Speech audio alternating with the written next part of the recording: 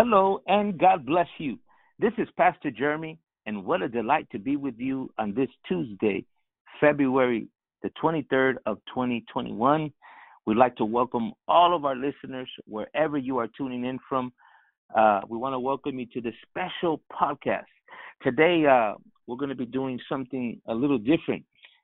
We felt from the Lord to share a Q&A that took place, questions and answers, Zoom meeting that took place with Brother Marty a few weeks ago with a young man, a young brother. His name is Brother Christian Padron. And this young man has an incredible testimony of how the Lord brought him out of the New Age movement, the New Age community. And now he is ministering actually to thousands of young people that are coming out that have questions. And Brother Fernando, we thought it would be a blessing for the people to hear what God is doing and the avenues and the places and the doors that God is opening for us, for Brother Marty, to go into these platforms and really together answer some of those questions. And I'm so blessed to know that there is a hunger in these young generation, that there is a young generation that loves God and is searching in this hour. Right. Amen. Well, yeah, it's prophecy fulfilled, right? The prophet Malachi said that in the last days, in the end times, that the Lord will turn the hearts of the fathers to the children and the children to the fathers, lest he smite the earth with a curse. So we see a generation. I mean, think about the results of years of false doctrine, years of corrupt preaching and corrupt preachers and corrupt pulpits, and what is brought about is a generation that's devoid of the gospel. And what does this generation do? Because they do feel after God, they're searching for something, as the Apostle Paul said in the book of Acts, right? They feel Right. after God so they can seek him. Mm-hmm. They open their hearts to these Eastern religions, the New Age movement, and it's devastating a lot of young people, because you're tampering with powers of darkness, and the devil's nothing to be played with. And so Brother Christian is an incredible testimony, and really an evangelist to the New Age community, where he's seen souls saved and transformed. And it's incredible the questions they ask, and that's why I felt that it was needful for the listener to hear what the young generation of today, what their questions are, right? And it's incredible how hungry they are, how they understand the things of the Spirit that pertain to the Word of God. And I think a lot of that has to do because of their pursuit for spirituality. Initially, they sought for spirituality in the wrong places, but that pursuit, when they came across truth, brought about a true salvation and hunger for the things of God. So it really blessed me, and I think it will bless the listener. We converted the video as a Zoom meeting, Q&A Zoom meeting, and the people are asking Brother Christian's kind of asking questions to Brother Marty, and the people are allowed to ask questions. It's about a 3-hour-long video, which tells you, I mean, that's incredible, right? 3 hours talking about the Word of God. That's revival. Yeah. Right? That's revival. And for time's sake, we shortened the video, so you're going to hear the audio mid-conversation. So it's about 2 hours long, but it doesn't feel like 2 hours, especially when the Spirit of the Lord is present and through his Word. You can catch the full Q&A. You can go to YouTube and go to the YouTube channel of Christian Padron. His YouTube channel is called Love Already Won. And that particular YouTube video is called Remnant Rising, Zoom meeting with Brother Marty. So it's I think the people will be blessed, and God is moving. God is moving in all places. Amen. And he's raising up a people. He's raising up a young generation, right? It's incredible because I don't want to take too long, but it's incredible that they see things that the church can't see. the apostate church can't see, right? People that have been in church for a long time, I hear testimonies of them showing up to church and they're like, what in the world's going on in this church? This is not God, and it's so incredible how the discernment and the gifts of the Spirit that's being developed in a lot of these people who are newly converts, and it's incredible. So it's going to bless you, and we pray that it does. I think it's amazing, as you were talking, Brother Fernando, is that God has brought many of them out of that. And then they're going to church and they're saying, this is the very thing where I'm coming out of it. It's in the church. They can see it, right? That's so true. That's so true. The very thing that they're coming out of, they're seeing it right now in the modern church, the apostate church.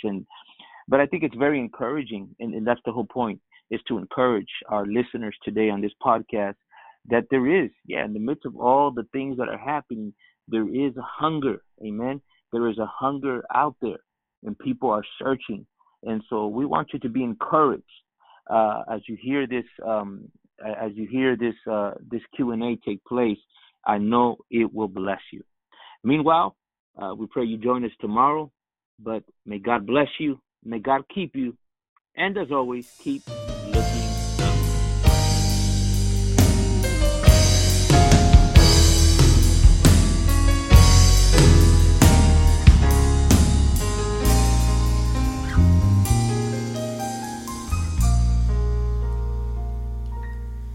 Say the name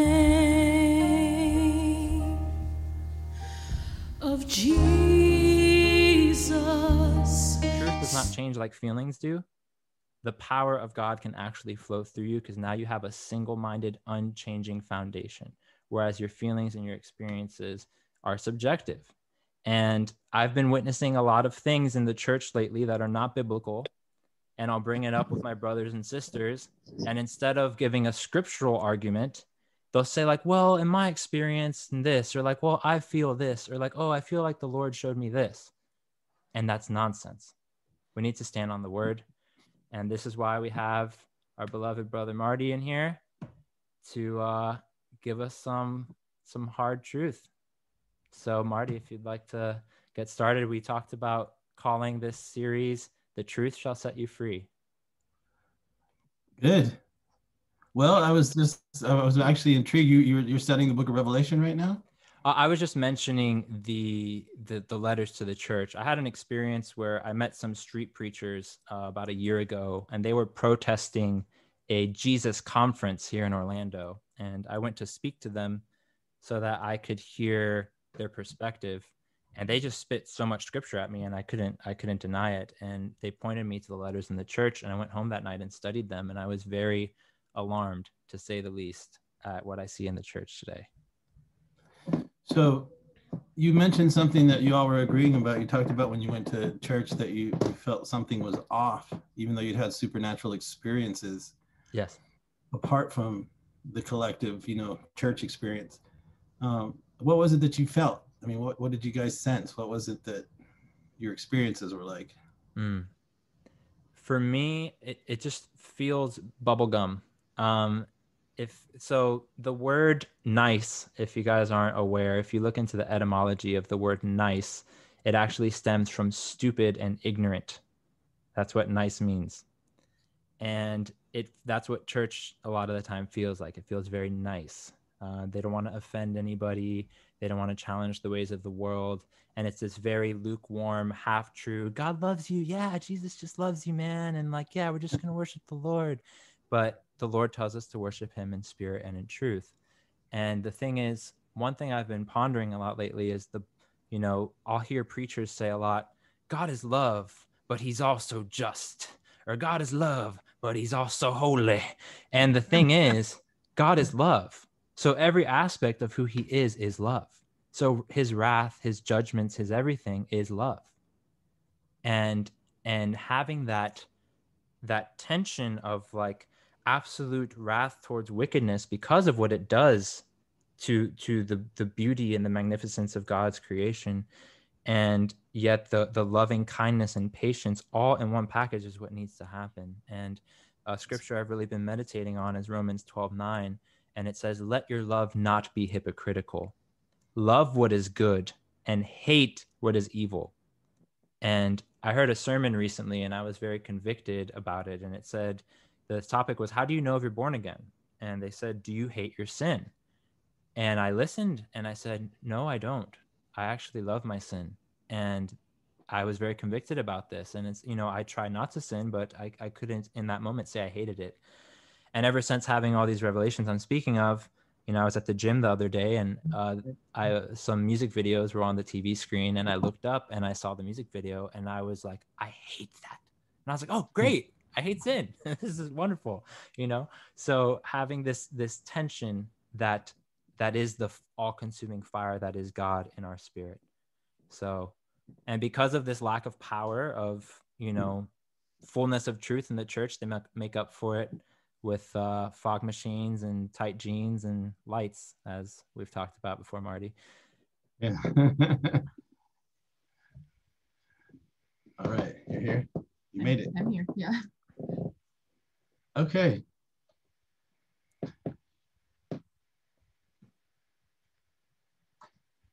Are we good? Can you hear us now? Yes, sir. Okay. Well, you have a lot of questions there. I mean, a lot of things you brought up were really good points. I think part of the problem that happens in the modern day church is that it's evolved over time, and the larger it became, the less it became dependent upon the word, and it became more about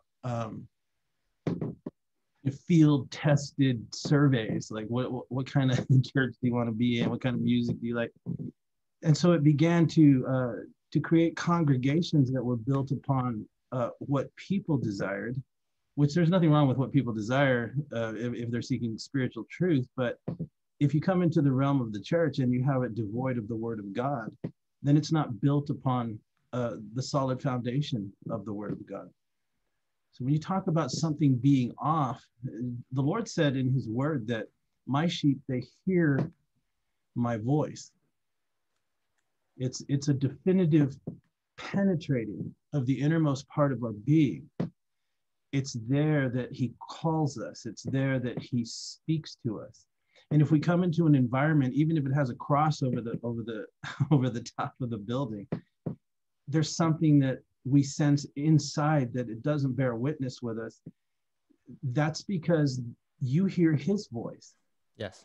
And how the enemy, which is the counterbalance to that, works, the negative energy of Satan himself, the expressed will of demonic presence or satanic will. These are two competing forces, light and darkness, and both are being expressed within the confines of the community of the church. And this is why it requires that inner voice of the Holy Spirit within us so that we can discern it. But a lot of times when we first come in, we think, well, we're baby Christians, or I don't really, know the word very well, but I have been led to Christ. And when I come into this environment, I kind of feel funny. But then they work overtime to like throw water on that and try and make you feel as if, well, you just need to like hang out a little bit more and get used to it. Yeah. But it kind of becomes like the proverbial frog in the boiling pot of water, right? You drop him in a pot of water that's boiling, he'll jump right out.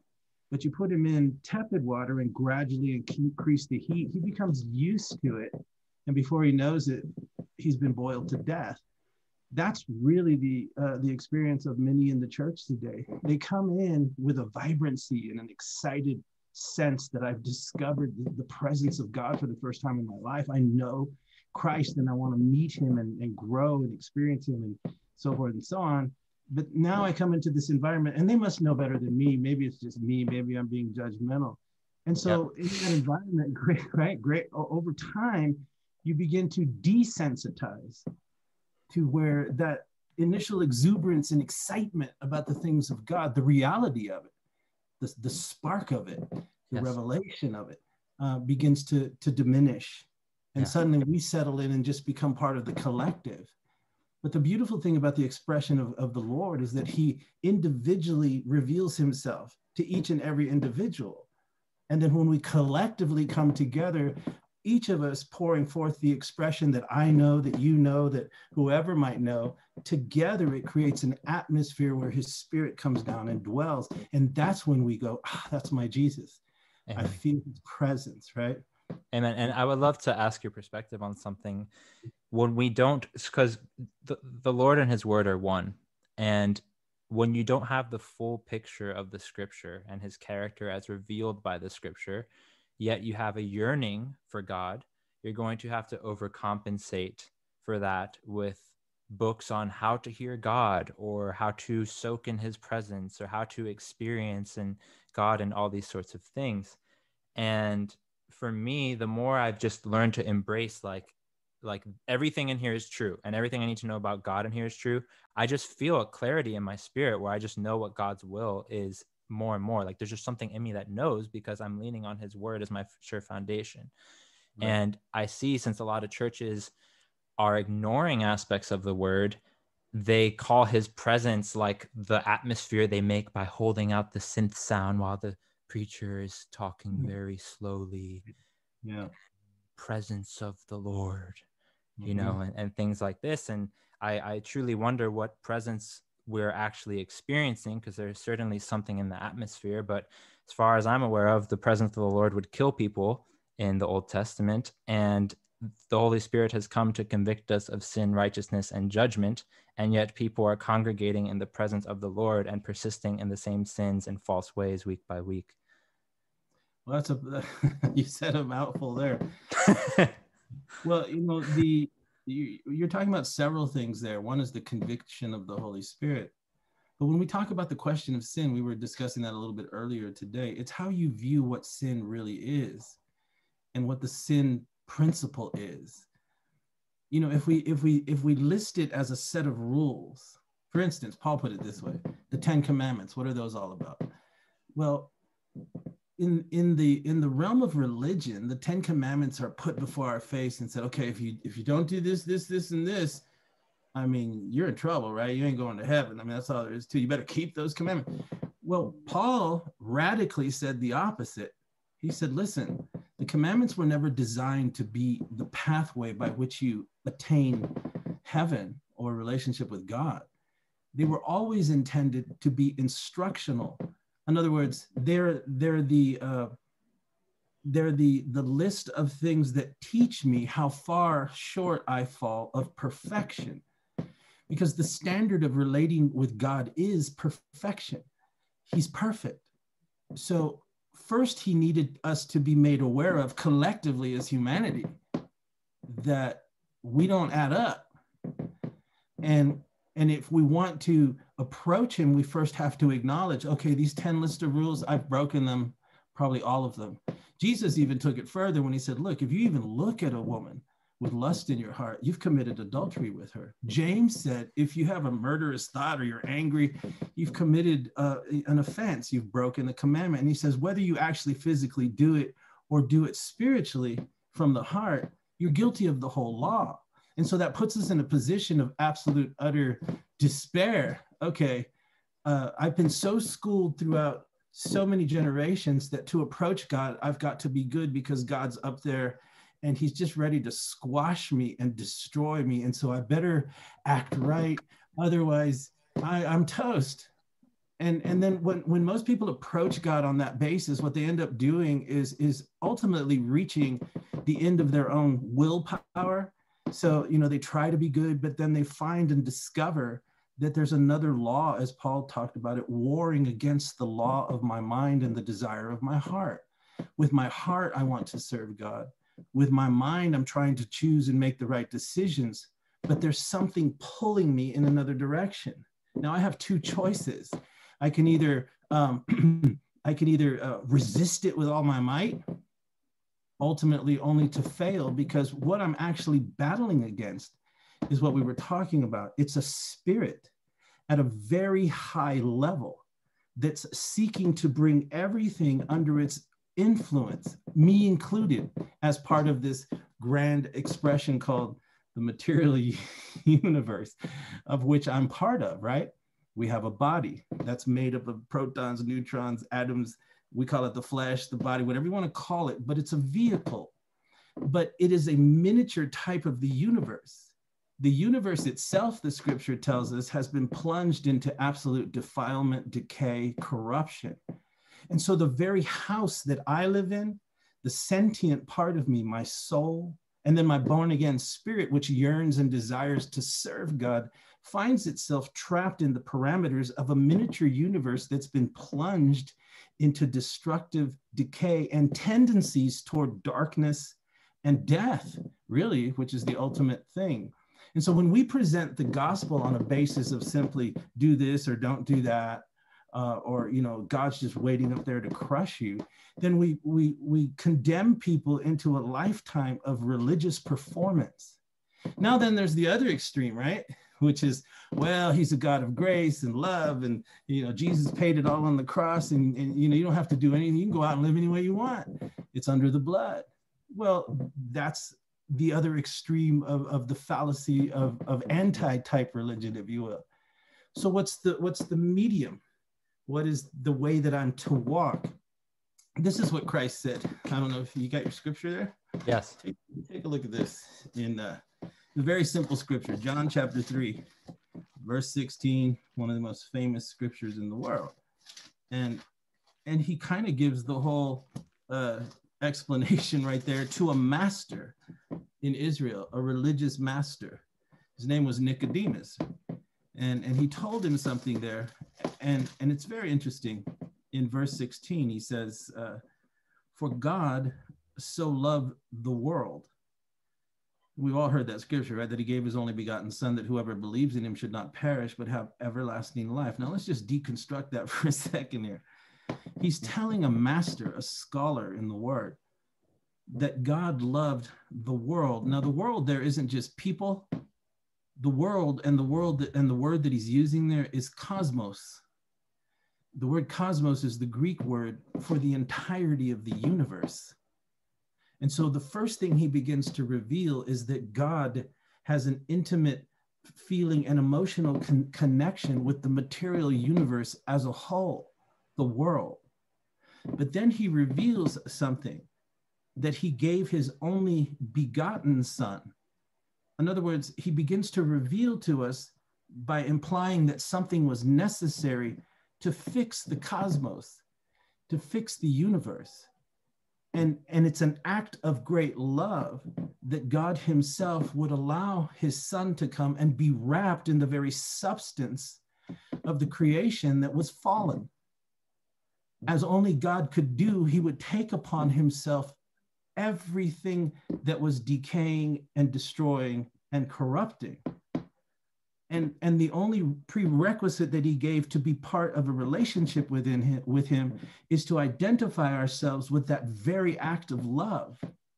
And in so doing, admit to myself that there's nothing that I can do on that basis to come to the Lord on my own merit, but that he's provided a way for me. And that way is through his only son. So that the component that creates the spark of life on the inside of me is the belief in what he did, and that it will sustain itself throughout the multiple ages that are yet to come. And this is what he says in verse 17, well, verse 16, if you believe in him, you will not perish, but you will have everlasting life. And God didn't send his son into the world to condemn it. It's the complete, opposite narrative of the way that God is presented nowadays. You know, he's this mean ogre up there, right? But Christ is revealing here that he didn't send him to condemn the world, the cosmos. Look at it on that perspective, and it enlarges the whole idea of what Calvary, the cross, paying for our sins, dying, raising from the dead. All of that is so far much more grand and dramatic than just the simple do this or don't do that question that religion likes to, package God in. And so Christ is speaking at such a high level here. He says he didn't send his son into the world to condemn the cosmos, the universe, but that the cosmos, or all multiple dimensions that exist that were tainted by original sin, by the way, which is a whole nother subject, that through him, everything would be saved. So what's being implied here is that a whole new creative act, a whole new construct is coming to pass. And whatever or whenever a human being finds himself in whatever, little segment of history down through the generations he may find himself in, we find ourselves on the other side of Calvary in the 21st century, being able to look back at what has transpired over 2,000 years now at a much higher sense of understanding from the perspective of everything that's been revealed to our generation. So we're able to speak about it in these ways. And so what Christ is actually saying here in verse 18, he goes on to say, he that believes on him is not condemned. That presupposes a judgment that's already taken place sometime in the dateless past, before time and space was ever constructed. And then he goes on to say, but he that believes not is condemned already, because what? He has not believed in the authority and the character of the only begotten Son of God. And then he takes it deeper and he says this is the condemnation. And what is that? Verse 19, that light is come into the universe or the cosmos, but that humanity loved darkness more than they loved the light. So what he's talking about here are two competing forces, and they've been in conflict for multiple ages and eons. And he's beginning to hone in on the exact question of what is exactly happening, that what has been unleashed in our experience and in the material realm itself is darkness.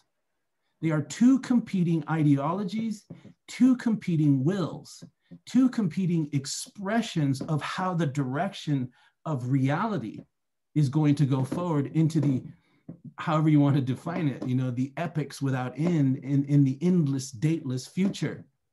And so he's bringing this together. And then he says, what condemns people is that rather than coming to the light, and what is that light? Because that's what you were talking about, the way, the truth, and the life. What is truth? Pilate asked that question when Jesus was on trial, right? When he said, I came to bear witness of the truth. And Pilate said, what is truth? Jesus telling his disciples, saying, I am the way, I am the truth, I am the light, and no man comes to the Father but by me. So he said, light has come. What is light? It's understanding, it's revelation. It's the imperceptible thing that God's children know, but the world doesn't, because it's spiritually revealed in the innermost part of our being. So then we're talking about complicated choices at very base levels in the interior part of ourselves. When we pursue God, that struggle is there. But Christ comes to bring light so that we understand what the struggle's about, and that its origin, its beginnings go well beyond time and space, and that this is the question. So then he says this, that they love the darkness. These are choices made rather than the light that's been expressed and brought to us. Because what? Their deeds are evil. What they do, what they produce through their life, what flows out of us. And he says the question will come down to this. And this is one of the hardest things for created beings to understand, because we have a beginning, we have origin, we have a moment when we become sentient, when our soul, our will, our emotions are downloaded into this vessel we call our body. We're in essence born into darkness. Even a baby being conceived in the womb of its mother is teaching us something. We're deposited into a womb shrouded in darkness, encased in water. Every single life that is conceived in the womb is retelling the creation story, if you can think about it. Because when we pick up Genesis chapter 1, for instance, I hope I'm not going too out there for you. No, go for it.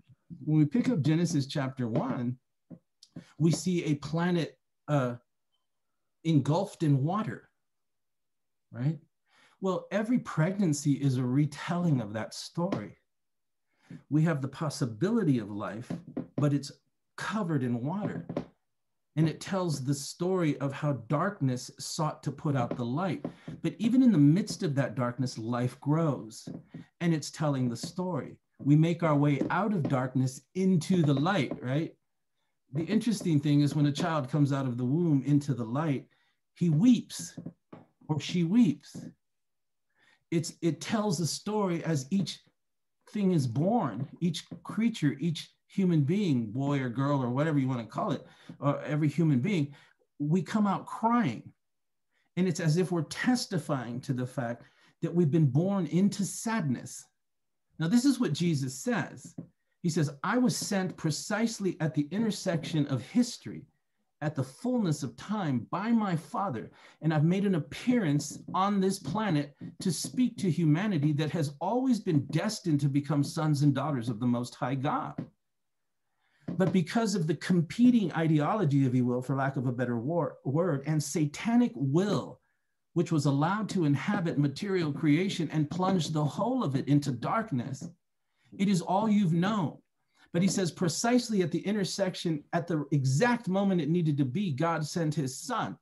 And now I've come to begin to explain these things to you. And now you are without excuse. Your only obligation is to accept it or reject it. That's what he's saying.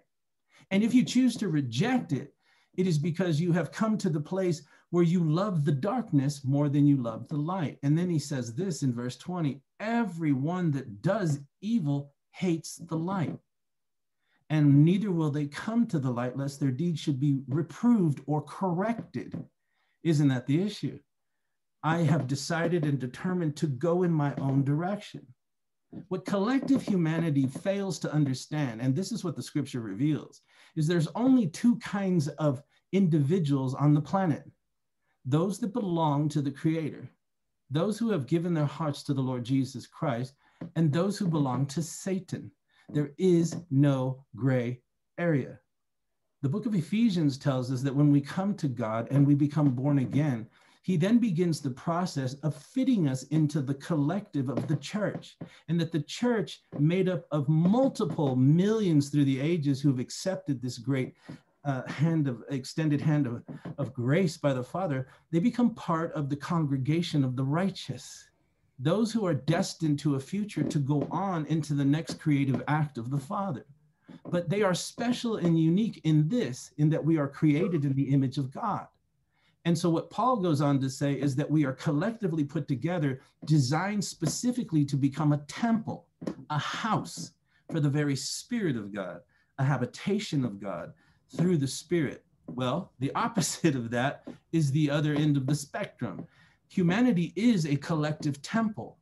It's either controlled by God in this particular, epoch of time that we're living in, or it's controlled by an opposing force.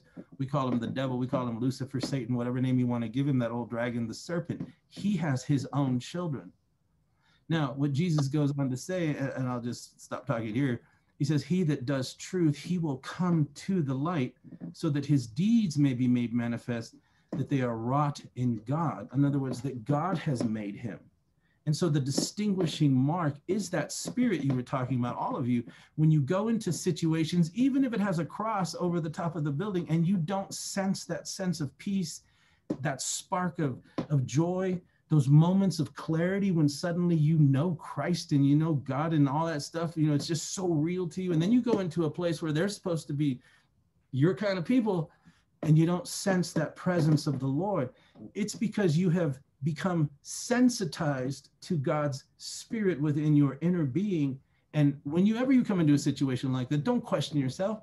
Get out of there and go get out under a tree somewhere if you need to, and just call out to him. But God will lead you and connect you with others that are feeling the same way.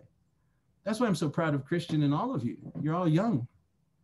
And I don't think you really understand what's actually happening yet in its fullness and what's actually happening to you. This has been prophesied in the Word of God, that in the last days, God would have to bypass a completely compromised generation and reach into, for lack of a better word, the woke in the church, those who have actually heard the calling of God, whether it's in the stillness of the 2 or 3 o'clock in the morning when you're just alone with your thoughts and you sense something. Paul called it the Spirit of God reaching to you. He can no longer work within the confines of established religion. And this is a radical thought, because you have incredibly powerful religious establishment ruling elite types that want to tell you how you have to seek God and what you have to do and how you have to come up under their domain. But God has always been so radical, and at key moments throughout the generations of time and history, he always bypasses religion. Whether it's a John the Baptist in a wilderness who had to leave the temple because he was no longer welcome within the organized structure of religion, Jesus went out to him, or whether it's Moses getting the children of Israel and bringing them into the wilderness. It's always been a people out of a people out of a people. But there's prophecies for the end of time that say God is going to pour out his spirit, and that the sons and the daughters will begin to prophesy. They'll begin to challenge the establishment. They'll begin to call them on the carpet for their compromise and for their watered down expressions of pseudo-Christianity. And they'll do it without fear or favor of men. And the glory of the Lord is going to flow through all of you. All of you are called for this moment in time. You're to bear witness to the light, and you're to declare to this decaying, dying, aggressive, draconian world that there is one coming. Hallelujah. Now I'm getting all excited here. There's one coming, right? He's coming. That's the X factor here, right? He didn't just come to die on the cross. He came to pay the price, but he's also coming back for his church. Anyway, go ahead. I didn't mean to dominate, but. No, I want you to dominate. Well, I want the Holy Spirit to dominate, but please teach us, Lord. You know, that was great. Yeah. And, you know, I think a lot of us can relate to exactly what you're saying. You know, I remember first going to churches and being in the midst of the worship services and just feeling something so off in me and praying like, Lord, do I have demons inside of me? Like, what is this? But, and this is why, you know, when we spoke earlier today, Marty, I was talking about really wanting to harp on the point of it's the truth that sets us free. It's the truth that we stand on. And again, many, if not most of the practices we see in mainline, you know, religion and Christianity today, whether it be evangelicalism, you know, charismatic, Catholic, whatever, are not biblical. It's just simply not. And I know we spoke, you talked about Bethel, which is kind of like the forerunner for modern day Christianity.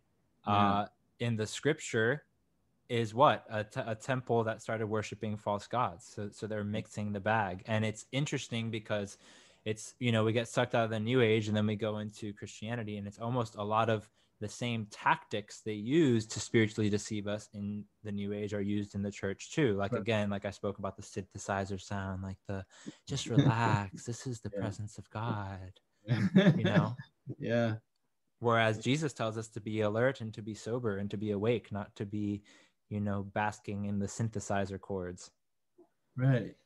Yes. Well, emotion for emotion's sake, right? But it is an emotional thing. I mean, I've wept, I've shouted, I've run by the Spirit of God, especially when I was younger. A lot of crazy things happened before I even got into church, and people told me this is how you're supposed to act and behave, right? Yeah. But it's that experience with God.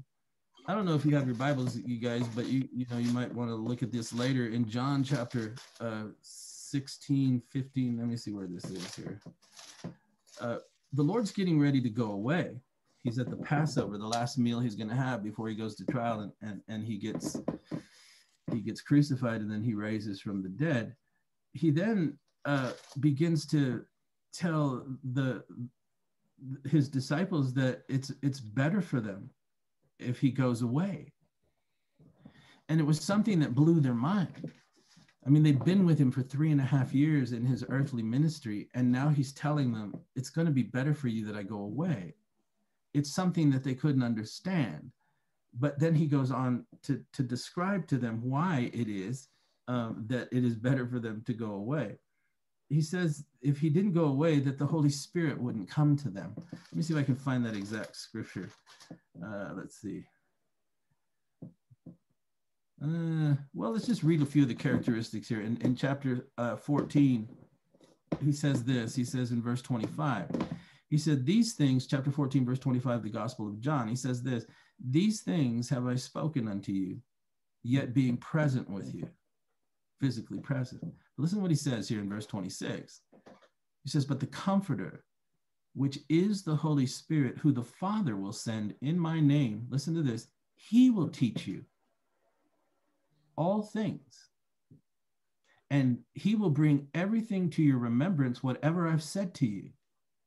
My peace I give to you, not like the world gives it, but I give it to you from me. Let not your heart be troubled, neither let your heart be afraid. And then he says this really interesting thing here in verse 30. He says, hereafter I will not talk very much more with you, because the prince of this world is coming, and he has nothing in me. So now he's beginning to reveal the conflict we were just talking about. But the thing I wanted you to really point out, to show you here, is what he said about the Holy Spirit, which is that he will teach you, and that he will reveal to you the word of God. And this is a component of your relationship with God that is vital. Number one, the Spirit will never talk to you about himself. This is why when you look at movements like Hillsong or Bethel or a whole host of others that are like that, they emphasize the Spirit of God. But the Lord didn't say that about the Spirit. He said he would never draw attention to himself, but his focus would always be Jesus Christ.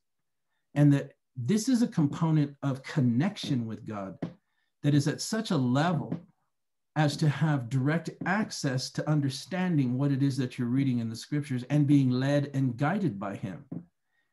And he said, it's better that I go away, because if I don't go away, you will not have the Spirit come to you and live and reside within you. It's a symbiotic relationship. It's a meshing with your soul, your spirit, and the very Spirit of God. We talked about this in 1 John chapter 2. This is what John says about the Holy Spirit. And it's really powerful, because I would call modern day Bethel like the old time Gnostics.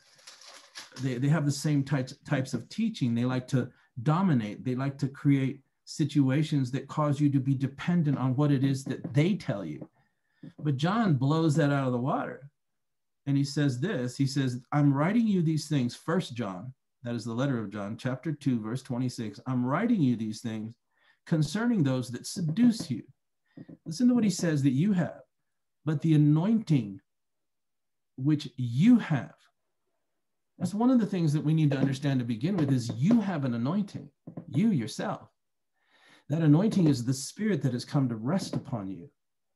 In the old days, back in the Old Testament, it was represented by the oil that they would pour on a king, on a priest. The Bible says that we've all become kings and priests, ministers unto God. And he says, you have an anointing, and the anointing which you have received of him, it abides in you. It's a spiritual component in you. It's the Holy Spirit in you. And listen to what he goes on to say, so that you don't have any need. So you're not at a deficit here, and you have no need that any man should teach you. Listen to what he says. The same anointing that's on the inside of you, it will teach you all things. And this is what you were talking about, Christian, is truth and no lie, even as it has taught you, and you shall abide in him. So what he's saying is that you're not dependent on people. And if you reach a place, which is, it's really become this way. I mean, it's very difficult to find a congregation or groups of brothers and sisters that all we want, I mean, is the Lord. We just want your word, man. You know, it's very difficult to find that. So John encourages us here, and he begins to unveil to us a component of spirituality that is so deep, because what he's literally saying is a part of the Spirit of God is dwelling on the inside of you, and it's that begins to lead you when you're in the Word, and he teaches you, and he reveals to you things, and he shows you things that are yet to come. He'll show you what's gone on in the past, what's happening right now, and he'll show you what is yet to come. He'll reveal the future to you. So we depend on the Spirit. Now, where is the Spirit found? Both inside me, because that's what he says, and also in the Word. Let's look at John chapter 6. And could I ask you a quick question? Yeah, go ahead. John chapter, while we're going there. Go ahead. Yeah, I really love that you pointed the scripture out and that it says the anointing abides in you. I went to a church service the other night, which I regretted. And the whole sermon was on flowing in the anointing. And they were talking essentially how to like enter it and how to build it as if it's something that comes upon us like, because we're doing a certain action. And I see this teaching in, a lot of modern day Christianity. Would you say that that is an unbiblical doctrine? Well, absolutely. How many times did they take you to the scripture? Yeah, well, exactly. Yeah, it was more so like the traditions of men and like books written by this evangelist and this healing minister. And, And I want to do something too here is that understand, I came out and basically got saved when I was 14 or 15, lived like a dog for many years. And then around 23, 24, I rededicated myself to the Lord in the charismatic Pentecostal movement. So when I talk about spirit and these things that you guys are bringing up, it's not without experience, Yeah. And so I'm a complete advocate of the Holy Spirit, but in its proper context, understanding what it is, it must be word-based. See, this is what Jesus said in John chapter 6. He laid down some heavy stuff in the word, right? And then they get all offended because he's telling them, unless you drink my blood and eat my flesh, you have no part in me. Well, that blew them away and said, what are you teaching us cannibalism? This is crazy. And they couldn't handle it. But then what he tells them about that is in verse 62, in verse 61, chapter 6 of the Gospel of John, Jesus says this: when Jesus knew in himself that his disciples murmured at it, he said this: does this offend you? What if you shall see the Son of Man ascend up where he was before? Now listen to what he says this: it is the spirit that quickeneth or makes things alive. The flesh profits nothing. Now listen, where's the Holy Spirit? He says right here, the words that I speak to you, they are spirit. Yes. They are life.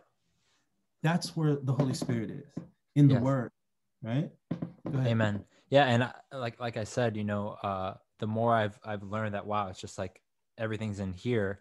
There's been such a clarity and a power because there's a single-minded foundation to build on that is the Spirit of God. And, I used to feel such confusion because I would listen to all these different ministers talking about how to hear the Holy Spirit or read these books on how to hear God or how to develop the relationship with the Holy Spirit.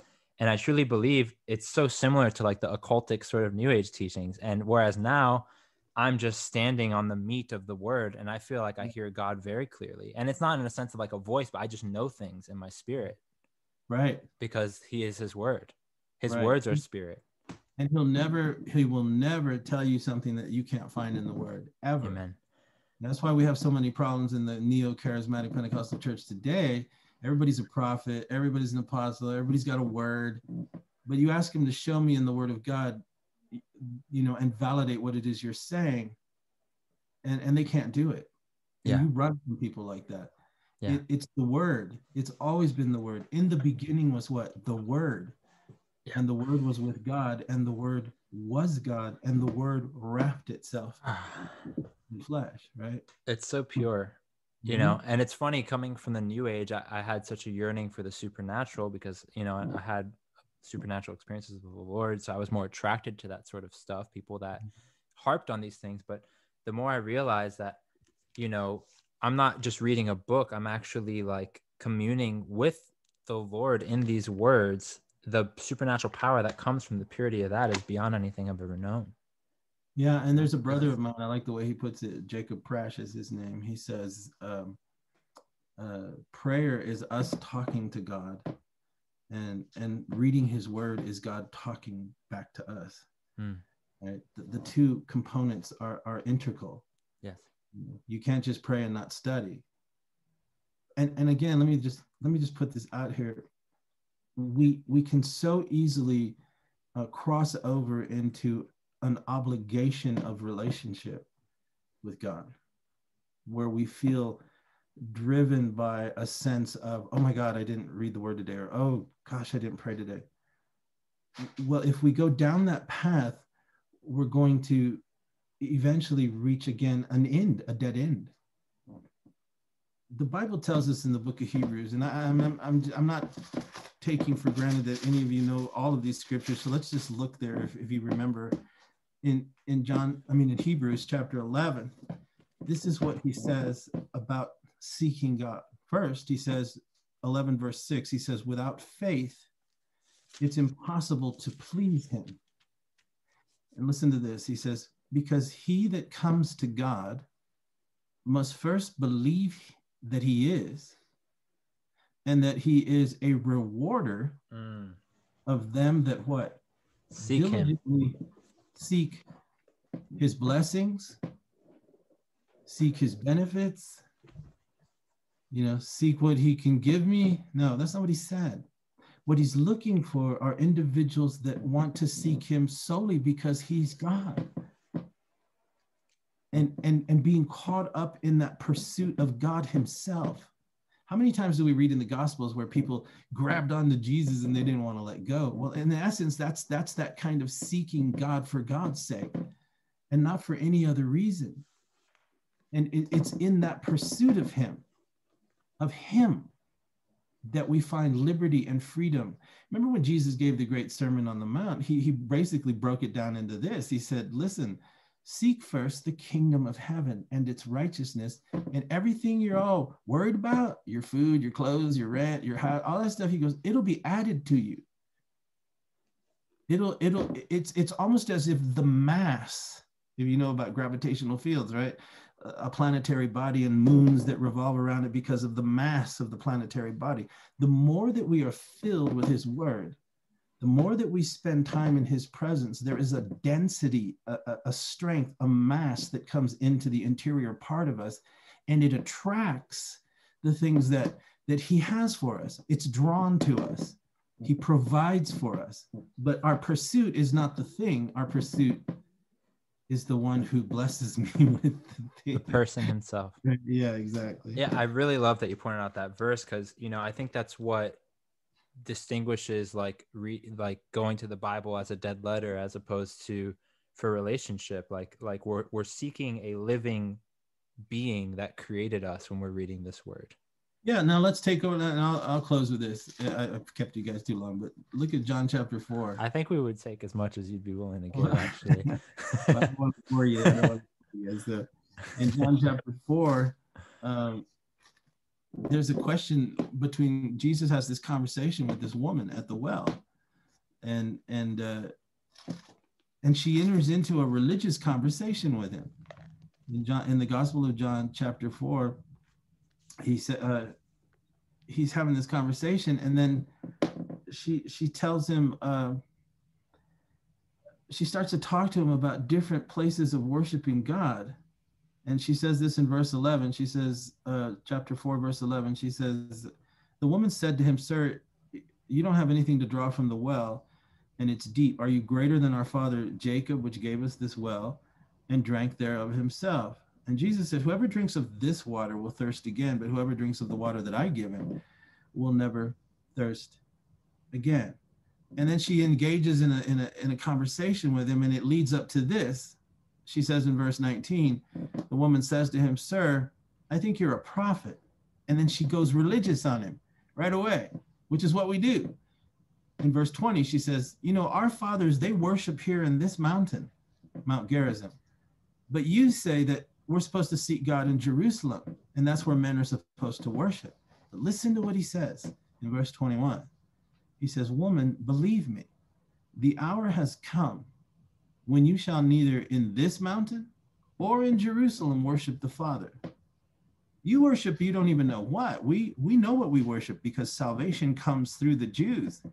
But listen to what he says. But the hour is coming, and now is, when the true worshipers shall worship the Father in spirit and in truth, for the Father seeks such to worship him, because God is a spirit, and they that worship him must worship him in spirit and in truth. There's so much there, but he's basically saying it's not really important where you're at.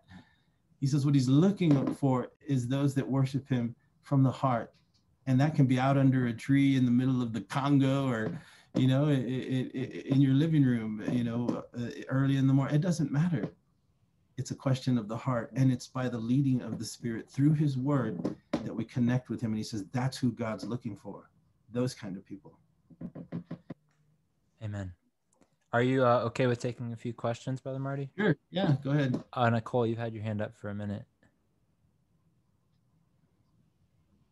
So much. I really would love to hear your perspective. I've heard people say that the body of Christ is the church. Like, what's the difference between like the body being the church versus the churches, where we go? Because I know that a lot of us are like, well, I go to this church, but it's not right, or that it's too much of a show. I just would love for you to speak on that in particular. Well, Paul had that very same dilemma in his time, and we could find a simple answer. It's in 1 Corinthians chapter 3, and he addresses just that very question itself. And the issue was that there was all kinds of preachers coming into this congregation that was being birthed, which the Apostle Paul was birthing in Corinth. And then he makes some really interesting statements when he says this in verse 16. He says this, chapter 3, 1 Corinthians, verse 16. He says, do you not know that you individually and collectively are the temple of God, and that the Spirit of God dwells in you? Now, if any man defiles the temple of God, him shall God destroy, for the temple of God is holy, which temple you are. Now, there's been a lot of, clothesline preachers have used that particular verse to beat up on people. You're the temple of the Holy Ghost, and God's going to judge you.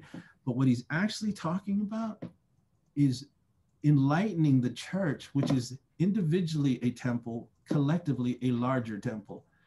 But he's admonishing each and every person to be very careful about who you listen to. Because if you read the 3rd chapter, what you're going to see is there was a dispute over who their favorite preacher was and who their favorite teacher is.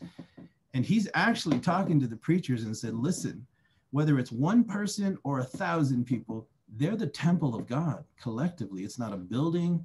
It's not a denomination. It's a person. And he admonishes us and is rebuking these preachers. He said, if you preach things to them or lead them in directions that aren't right, you're defiling God's temple and you're going to be judged for it. That is why it's very important, like you guys were talking about earlier, when you've come into certain situations where you don't feel comfortable, it's because you're in a situation where the Spirit of God that dwells in you is basically telling you, get away from there. And you got to listen to that voice quickly. And the more you listen to it, the more proficient you become at being led by his Spirit. So we are the temple. Let's take a look at one more scripture to maybe bring some more light on it. And that's in Ephesians chapter 2, which is how he describes it there, is that we are built up collectively. Listen to this, Ephesians chapter 2. He says, verse 19, and we'll read down through there. He says, now therefore you are no more strangers and foreigners, but your fellow citizens and saints, and you are of the household of God. You're built upon the foundation of the apostles and the prophets. Jesus Christ is the chief cornerstone, in whom all the building fitly framed together, grows into a holy temple in the Lord. And then he says this, in whom all the building, that's each collective part individually and then brought together, fitly framed together, it grows into a holy temple in the Lord, in whom, that is the Lord, you are also built together for what? This is a powerful statement, for a habitation of God through the Spirit. So it is the congregation itself that is the temple. That doesn't mean that, like, if you don't go down to 7th and Main, the first church of the awesome people, that you're not part of the temple. You yourself individually are a temple. And when we come together, led by the Spirit, and we connect, we become a larger temple and have greater capacity for the Spirit of God to dwell within us. But this is so radical because it's actually saying God himself is inhabiting us and thereby expressing himself as he sees what a temple is. It's an undefinable, mysterious thing known to the Spirit of God, but we're also known of each other, right? So I hope that helps. Yeah. I'd like to ask a question. I've heard a lot of people, when referring to apostate churches and churches that have false doctrines, where they'll say things like, oh, I feel like the Lord just shown me, I just need to see what he's doing there, and not so much focus on the stuff that's not him. Could you speak on what you would say to someone like that? Well, again, this goes to motive. This goes to interior relationship, right? Yeah. Because as we pursue God, really what begins to happen, if you're serious now, the light of the Spirit begins to inspect even the nooks and crannies of our very most interior being. And so many times when we make choices and decisions or statements like that, you were just relating, whoever you heard that from, there's really it's really a smoke screen for something that's being withheld from God. Excuse. Yeah. Let me tell you something. Where we're headed and what's just ahead of us in the days ahead is so radically and profoundly dire. Tribulation, peril, the whole world is already being brought into positions of absolute madness, and it's only going to increase and rapidly. God is assembling a radical group of people to join together and connect in spirit with our brothers and sisters in 95% of the rest of the world who have been living up under intense persecution and suffering for the last multiple decades. And I speak of China, Africa, South Central America, just go down the list. The reality of the heat of the times is now coming to rest in the Laodicean age, which is the United States of America. The expression of Laodicea has come to rest on the shores of this country. Really, the spirit of Babylon is here. And so all these kind of peripheral issues that people like to throw out there, they're not serious. But he's looking for serious people who understand that by his spirit, we are transcended above the horizontal aspect of reality. And we're enlarged, to put it simply, like Paul said, set your sights on things above. To put it in modern language, transcend the multiple dimensions of your experience into the realm where God dwells. Set your sights there, because that's what we're being called to. And the quality and the depth of the kind of spirit that you allow the Holy Spirit to develop within you and me is going to be the very anchor of our soul, anchored to the Word of God and the revelation of it and what it has prophesied for generations would come to pass in the end of time. That's going to be the only thing that sees us through. So all this other peripheral stuff, maybe I'm too radical, but all of it's coming down. And if it's going to exist at all, it's going to be sanctioned by an antichrist system. Yeah. And so the church itself is returning to the book of Acts. If you read the book of Acts, you read about a church that had to remove itself from established, powerful religion and its ruling elite and its domination over the expression of God, which took the form of synagogues and structured buildings with hierarchies and all kinds of stuff, dictates from headquarters, and everybody broke off into their own little sect. But when the Spirit of God came and infiltrated into the collective of the church of that time, the first century church on the day of Pentecost, a new living organism was birthed into the cosmos, if you will, something that had never existed before, made up of both Jew and Gentile, the church of the living God. And it endured precisely because it understood, as it was led by the Spirit, how to remove itself from the system and engaged with each other, being led by the Spirit. You read the book of Acts and it says they broke bread from house to house daily. They met together, they prayed together, they loved one another. There were no superstars. There were no, big organizations and, campus churches and bookstores and all that. There was none of that. There was the simple, basic, purest sense of the love and the commonality of a Savior that they all knew individually and collectively could rejoice in together. None of this was controlled by men, but by the Spirit. If you study the Old Testament, it was always revealed that it was meant to be that way. God revealed himself first to humanity by one select nation. That was the nation of Israel. When he delivered them out of Egypt in the great Exodus story, how he led them was by a pillar of cloud by day and a pillar of fire by night. He dwelt in the midst of the camp, and they moved. When the cloud moved, the entire tribe moved, the whole nation moved. So he was revealing how he was going to express himself through his church. It was meant to be a typology and metaphor for a larger truth that was yet to be expressed in about 2,000 years from that point, which became the Church of Jesus Christ. Well, we're returning to that. It's necessary. You're not going to be able to publicly express true fidelity to Christ in these times. Even here in America, if you'll be honest and you've been paying attention, they're coming after the real believer. And so we need to have the leading of the Spirit. We need to have the wisdom of the Spirit. We need to be, as brothers and sisters, Wise as serpents, Jesus said, but harmless as dove. And so, in other words, I'm sending you out as sheep amongst wolves. And so you better be intellectually stimulated by the Holy Spirit of God so that you conduct yourself in a wise way. It could very well be the survival of you, your loved ones, and your community around you. Things are going to get rough. But let me tell you something. We have the promise of the scripture that it's only for a short space of time. It's necessary. Remember, Jesus had 3.5 years of a public ministry.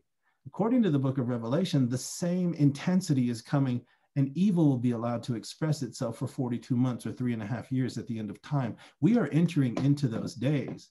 That's what this whole global reset is about. That's what this whole pandemic situation was about. That's what the whole shift in global politics and military expression, whether it be the dragon of China or the old Roman Empire revived in Eastern and Western Europe, and now America being isolated, and her people in a complete chaotic and anxious state, not knowing where are we headed, right?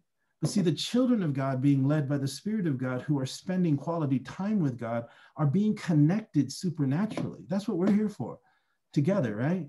Yeah. I mean, it's like we get together and we get inspired with each other's presence. We receive from the Spirit of God. We're going to have to learn a whole new expression and to break with the shackles of denominationalism and of the control of the ruling establishment and go back to the vibrancy of the initial expression of the early church.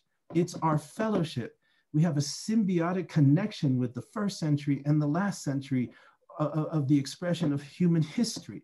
We have a unique opportunity in our time to forge ahead with clarity, understanding these are the days that the prophets told us about. So we are going to be led of the Spirit, by the Spirit, and through the Word of God, be able to navigate ourselves through these times. And in the not too distant future, we're going to see the literal physical return of the King of Kings and the Lord of Lords. That's what the scripture says. Praise God. Amen. Thank you, Marty. Aaron, you've had your hand up for a minute. Yeah. Namaste, Sabiko. It's been a long time. Welcome. I guess this is the first time I've in the group chat since, I don't know, since ages. In 2021, I feel this is the first time I've come. Man, I was really busy with college and then I had an internship. I'm still going to go today morning. So yeah. Okay, so my question to Brother Marty is, you were talking about when a person is in the womb, yeah, or a baby's in the womb, like just before, like while it's being conceived, it's shrouded in darkness. If there was a miscarriage to occur, what would be the fate of that child? And please elaborate on us being like absolutely, one track into darkness, like one track into the, like the ways of this world, and that kind of stuff. Well, on the first question, what the scripture indicates, first of all, King David wrote about that. He said that all of our members or the essence of our substance and being, our soul, our sentient self, are written and recorded in a book, an actual book. And what that implies then is that each individual soul is destined to be born precisely at the moment that the Creator deems it to be born. You and I, we weren't born 100 years ago in the old West, so to speak, right? We were born precisely when we were meant to be born. All of it working together like one great symphony, interacting with each other in order to bring about the desired result of the will and the counsel and the purpose of God. Now, to the question of a miscarriage, the actual soul itself is what it is.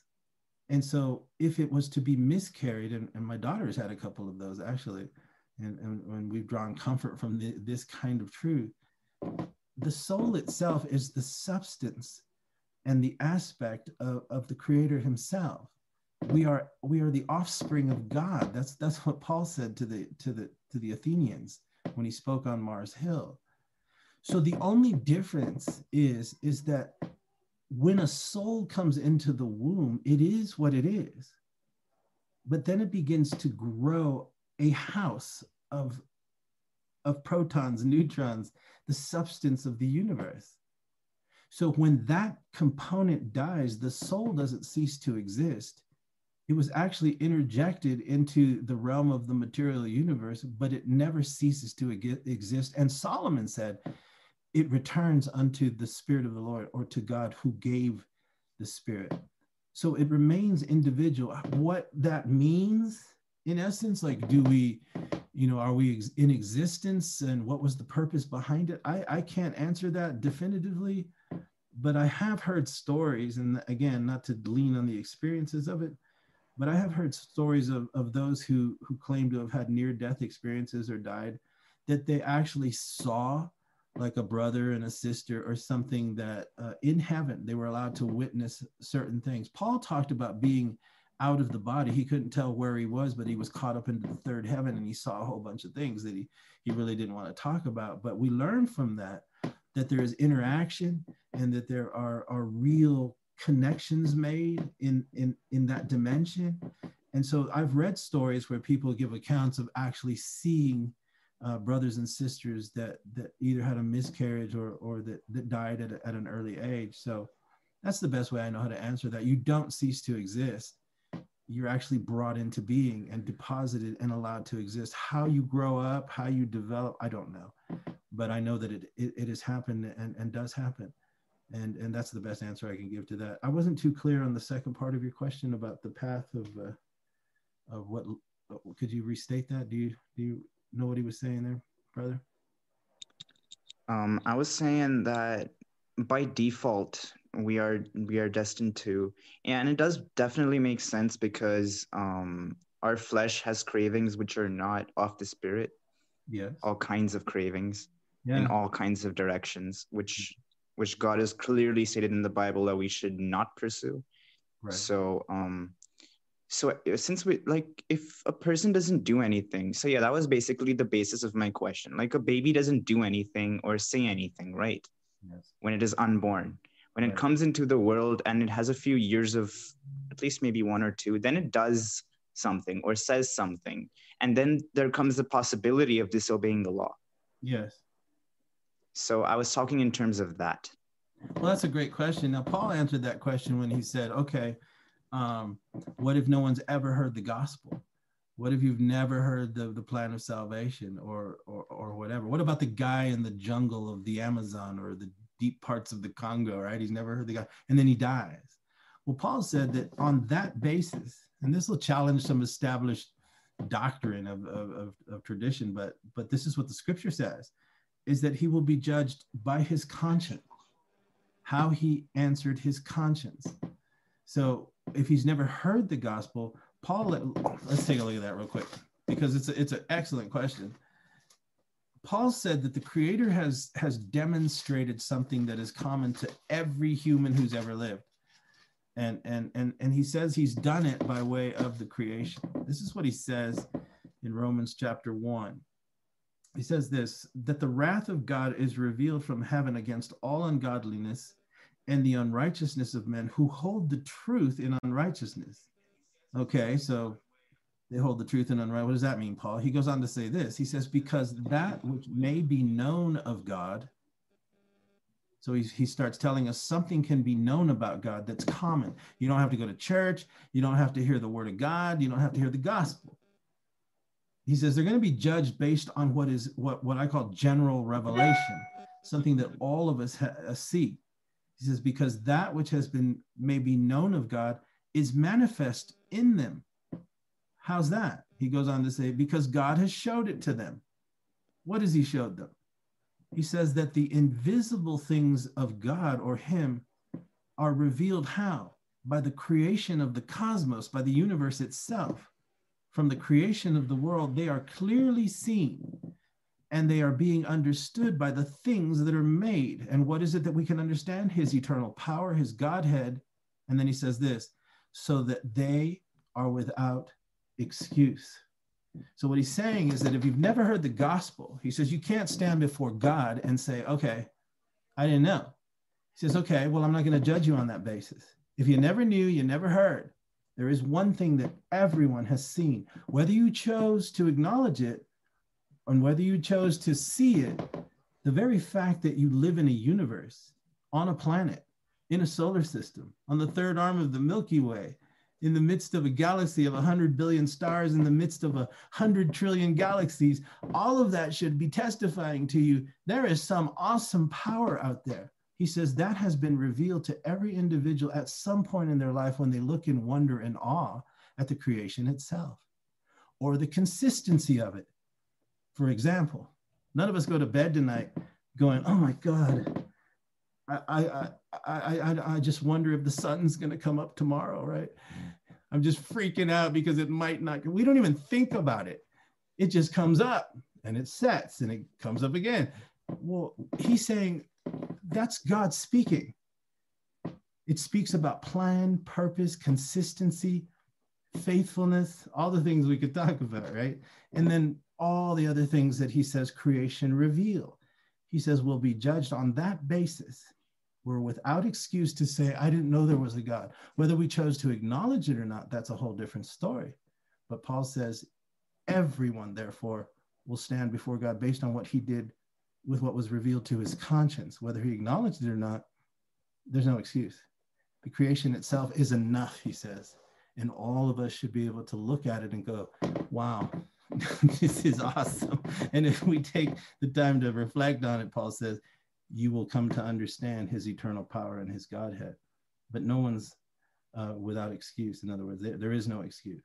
So whether it's by the gospel or whether it's by general creation, all of us have had in some way God reach out to us and try to reveal himself to us, whether we acknowledge it or not. That'll be determined when we stand before him, right? Amen. I believe Ralph and Michelle were next. Good evening, Brother Marty. Hey, how's it going? Good, good. I love listening to you. We both love listening to you and grateful to hear your word tonight. Amen. Yeah, and I know I speak for most here, if not all. So my question is something that's been coming up for me. I work and have been working with indigenous ceremonies to the North America, right? So the Inipi, if you're familiar, the Sweat Lodge and things like this, yeah. As well as the Sundance. And it's something that's been stirring up in me is kind of how to, basically what I see is a way of connecting with God in these ceremonies that is pure and good, and also how they can be seen to be maybe pagan is the word, or maybe they've been co-opted in some way when they're not pure, or maybe they've been taken over by new age folk and things like this.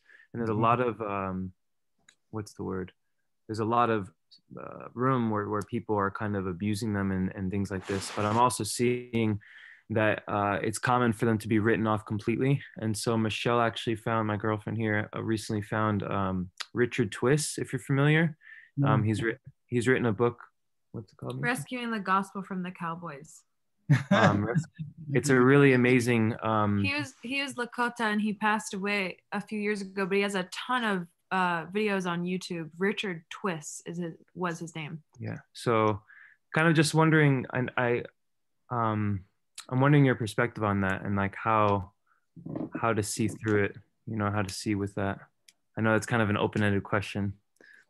If you're asking if I think that it's okay to participate in sweat lodges and things like that, I know that the spiritual component of the Native people, which my wife is Native American, my father-in-law just passed away, was a chief here in his tribe.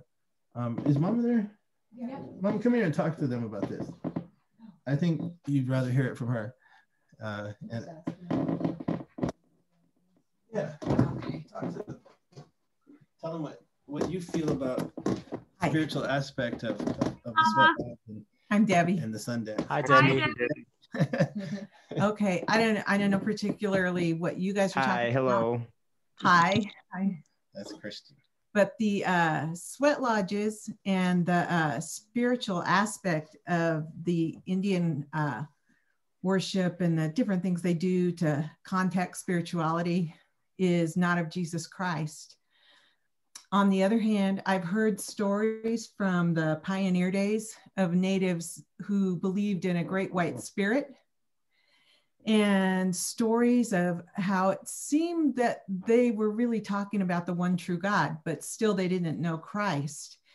And different tribes have different traditions. Some tribes were darker than others in their traditions. And it depends on what you get into. But anything that takes it to a spiritual level without naming the name of Christ, the Bible tells us any spirit that doesn't confess Christ came in the flesh, is the Son of God, is Antichrist. So does God have mercy on people who don't know any better? Yes, of course. And he sends missionaries to them. And where do they stand in judgment if they never heard a missionary? Or, we don't know. I do know that God can speak to a person in their own soul on a deathbed in an instant. So those questions I don't know, but I do know as a child, I was in some different situations in what we call the big house, which is actually a term that a lot of Indigenous people use for their house of worship. And they would have their funerals in there, and they would do all of their bird songs, and they would do all of their mourning. And there was demonic activity in there. As a little child, I got really attacked by spirits by being in those places. And it wasn't until I came to Christ that I was set free from spirits of fear, torment, depression. Throughout the native peoples, there is a strong spirit of suicide and depression. That is not the fruit of the Spirit. It is spiritual. And that's where people get off. You can go in there and have a white buffalo run in front of you and something tap you on the shoulder and, have a spiritual experience. That doesn't make it Christ. The spiritual, that's the thing in America. We've gotten so left brain educated that the devil has gotten our country by causing us to believe that there is no spirituality. And we even have a very cerebral Christianity. Then you get some people that have a sense of spirituality and they get hooked into the occult because of that hunger. Maybe they've only seen dead formal religion in the church. And they say, man, there's more than this. And they get hooked into that. But I'm telling you, it's demonic. If Christ isn't exalted, it's demonic, plain and simple. Amen. Praise God. Yeah. I totally understand that. And so I guess I'm curious, Marty, if you ever get to pick up that text and see how he speaks to bringing Jesus Christ, exalting Christ in the sweat lodge. Because essentially the way that he describes it and the way that I also feel connected with it is that it's a tool when used appropriately to connect with God and to connect with Creator. And again, you were making me think of what Paul said to the men at Athens on that great sermon he gave on Mars Hill in the book of Acts chapter 17. The Bible says that they that are led of the Spirit, right? They are the sons and daughters of God. And so the determining compass is the inner witness between you and the Lord. And if it exalts the Lord Jesus Christ, then that's between you and him. Again, I can't preach on one hand, it's not about a list of rules. And then on the other hand, come down on something that you allow in your own walk. But what I can do is say it has to be centralized and focused on the Word of God. If you find in the Word of God anything that might contradict your current experience with him, then you have to yield to the Word of God. But that's between you and the Spirit, like we were talking about earlier. He leads us, he guides us by the Word of God. Now, when Paul came into Athens, he came into the midst of the seat of democracy. Socrates, Plato, all this philosophy stuff, right? And he's actually in the very seat where all spirituality was being expressed. And the way he talked about God in that sense was he came and he said to them this. He said in Acts 17:22, he says, Paul stood in the midst of Mars Hill. And he said, you men of Athens, I perceive in all things that you're too superstitious. For as I passed by and beheld your devotions, which is really interesting if you think about it, right? Because he equates, he doesn't just say superstition. He does say that superstition, in their case, they kind of like worshiped everything just in case they were missing something, right? Might as well catch all my bases, right? So he says, in that sense, you're superstitious, yet he saw a zeal in their heart, because he says, as I passed by, I beheld your devotion. So he brings in the heart component of it. So he's not, dogging them, right? I mean, he's basically saying, you have a great quality about you, because there's a component of you that's being led into wanting to express spirituality. And then he says, but I found an altar with this inscription. He said, to the unknown God. And so then he says this, whom therefore you are ignorantly worshiping, that's who I want to talk to you about. And so he begins to deconstruct what it was that they were doing, and why he was revealing to them that there was a pure and more connected way, which he goes on to reveal, right? And so, but he leads them there. And that's an act of the Spirit. Look, I was 10 years old or younger. I was playing on the beach. Nobody there. Beautiful day. I had, back in the old days, women used to wear pantyhose, right? And they used to come in this thing called an egg or a Lego or legs or something. And they were pantyhose in an egg. And as a little kid, I imagined that egg was like a football. And I played for like 2 hours on the beach by myself in the imagination of my own mind, the sound of the sand and the waves hitting the sand and all that beautiful day. Imagining myself, I played an entire Super Bowl with this pantyhose egg, right? And I experienced God. I didn't know it until later when I got older and realized the cocoon I had been enveloped by in the simplest act of a child's imagination. But even though I'm not, so what I'm saying is you can feel and sense God in many and multiplying ways. But as we develop in him, what we begin to connect with thoroughly and most profoundly is through his word, as it becomes component pieces of the spaces of my heart that currently, as valid as they may be and as sincere as they may be, which he allows for a time, he then tries to bring us deeper into greater and more profound experiences with him, which is always anchored in his word. And so Paul put it this way. He said, all things are lawful for me, right? But all things are not expedient or good. He said, happy is the man whose heart condemns him not in the thing which he allows. And so that is always the guide. That is the compass. He will never allow his peace to abide within us consistently and over a long duration of time if he begins to reveal himself to me and maybe guide me in different ways. I have to yield to that leading. But he's the ultimate gentleman in how he leads us into progressive revelation, right? So in that sense, there's a good book my wife was recommending. It's written, I don't know if you ever heard of Johanna Michelson. I'm going to read your book, by the way. So next time we get together, if Christian has us back, we'll read. I'm going to go get that book, Rescuing the Gospel. I love that title. And I'm going to read it and see what you're talking about there. And this Johanna Michelson, if you get a chance, you guys go out and get this book. It's called The Beautiful Side of Evil. I love that book. Right? Yeah. It's amazing. It's an excellent, right? So you've read it, so, right? It's crazy. Right? It's an honest look at many aspects, right?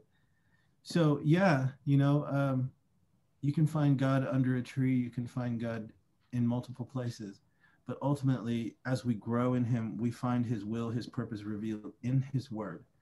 And that has multiple ways of being expressed by the Spirit of God to us, but we must be led and guided by his Spirit. And the measuring, the barometer, that's the word I've been looking for, is the peace in your heart.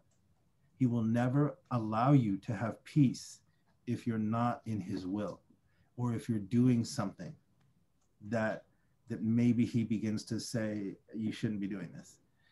And that might be progressively revealed over time though, right?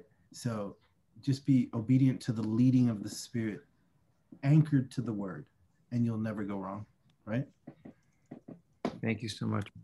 Thank you. And I'm going to read that book. I'm looking forward to that. Thank you, Debbie. Yeah, Debbie, thank you. I believe Callan and Andrew are next. Hey, Marty, thank you so much for coming on and sharing the wisdom that the Lord has revealed to you with all of us. It's been really affirming and encouraging and confirming a lot of things that we've been hearing from the Lord as well. One question or something that I've observed that has been a very strange experience is seeing where we are, where I perceive we are in the world right now, in time right now, in creation, right in the Bible right now. Yeah. You know, we're at the end of time, the end of days. And as we have adventured with the Holy Spirit the last several months around various churches and places and people, one thing that I commonly bump into is this contrasting experience between recognizing very clearly we're at the end, everything is going exactly according to the way the Word has revealed it in the way that I understand it so far. I know we're there, and I see a generation of people who are, you know, in their 50s, 60s, 70s, 80s. They've lived a full life, whether it's been with the Lord or not. They've lived the course of their life out. They've got a house, family, kids. Yeah. And there's this very interesting thing of, I'm 29 right now, and it's like, there's no way I can recognize in my spirit now, there's no way that I believe that I ever will have that life. I've not been designed for it. And so my question to you is based on your wisdom and the years you've spent walking with the Lord, where do you perceive that we are in those end times right now? Because I value that you have much more wisdom in reading the Bible over the course of, I don't know how many years, but Right. you know, I've got 6 months to a year in, and I know that. What's your real question? My real question is. No, it was good. That was good. What's my real question? My real question is, do you perceive that what the Lord's doing in our generation is requiring us to like do anything the way it's been done before? Well, we were talking about that a little bit earlier, right? I think that we've reached precisely that time that the scripture talked about would come to pass. And it's the Laodicean age. It's the 7 churches of the book of Revelation. You get to the last bit of it. The 7th church is Laodicea. What was characteristic about it was rich and increased with goods and had the attitude that it was superior when it came to spirituality. But the interesting thing is you find Christ standing on the outside, knocking on the door, which means he's not in the church, and they don't perceive it. That's literally been our experience. We go to these churches and we're like, hello, whoa, what are you guys doing in there? Okay, we got to go. You guys got to stop. You really got to stop. Have you read the Bible? They're like, what are you talking about? We've been walking with the Lord for 40 years. Or have you? Right. See, because this is the issue, right? I mean, you asked some really profound things there, but this is the issue. The church was always meant to be salt and light, Right. an effective cleanser for the culture, not in a religious sense, right? But in the sense of projecting and living out the gospel with the reflection of Christ, which is an attraction to those around us. That's the gospel. But where the church went wrong over especially the last 40 years, 4 decades or so, and this was predicted to happen, that it would begin to have a managed decline. It would become ecumenical. There would be no difference between it and the multiple various philosophies of the world. It would become simply something to choose, or this or that. But there's always been only one way. This is the defining point of the gospel, Jesus himself. The thing that angers so many people, that would get you and I a label as being intolerant, unflexible, non-inclusive. Well, I didn't say it. Jesus said what? He said, I am the way. I am. I'm not one of many ways. I'm not an optional way. I am the way. And then he says, I am the truth, not a variation of the truth, a component of the truth, or one of many truths. I am the exclusive truth, and I am the life personified.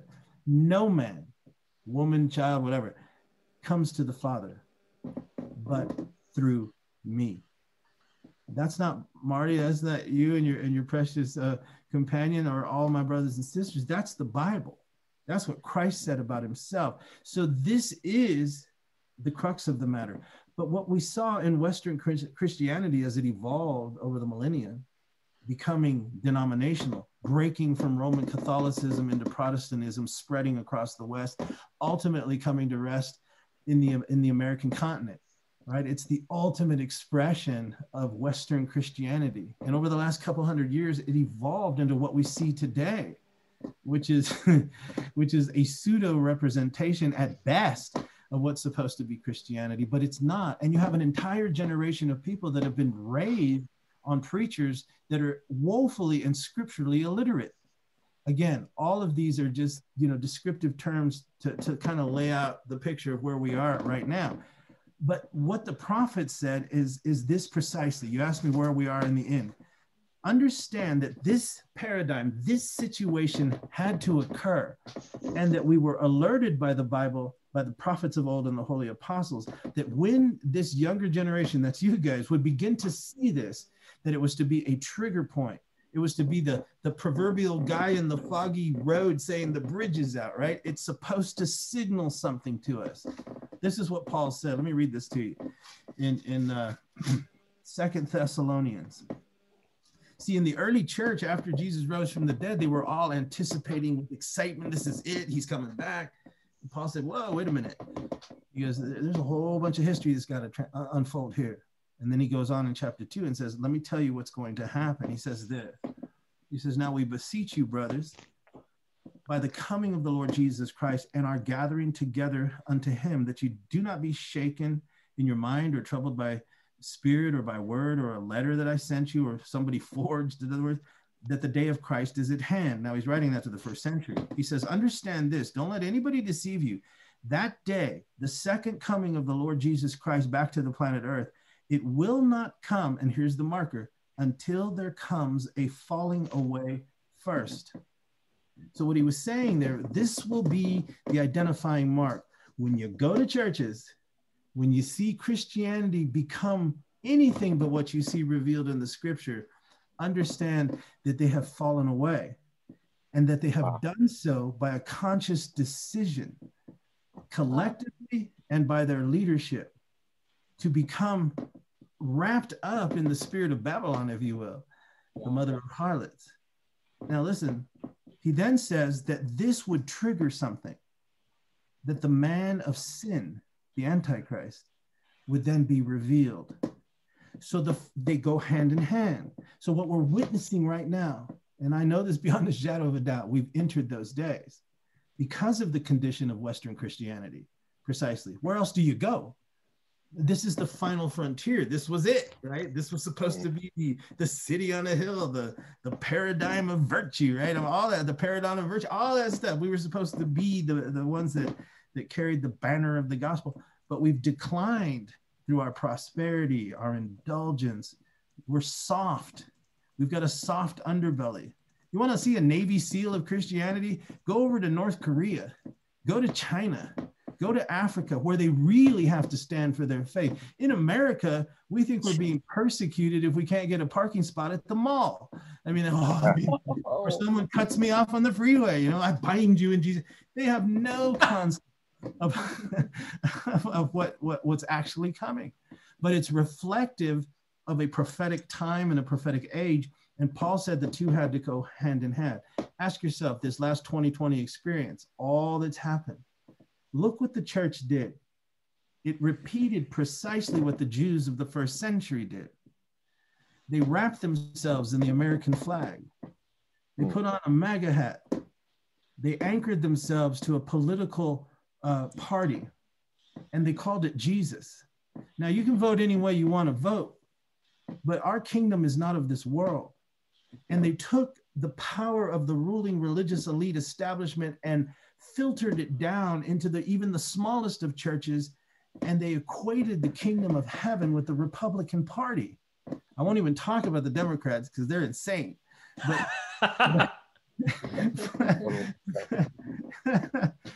but they marched themselves up to Washington. Now, if you've ever heard my teaching on what Daniel revealed in Daniel chapter 7.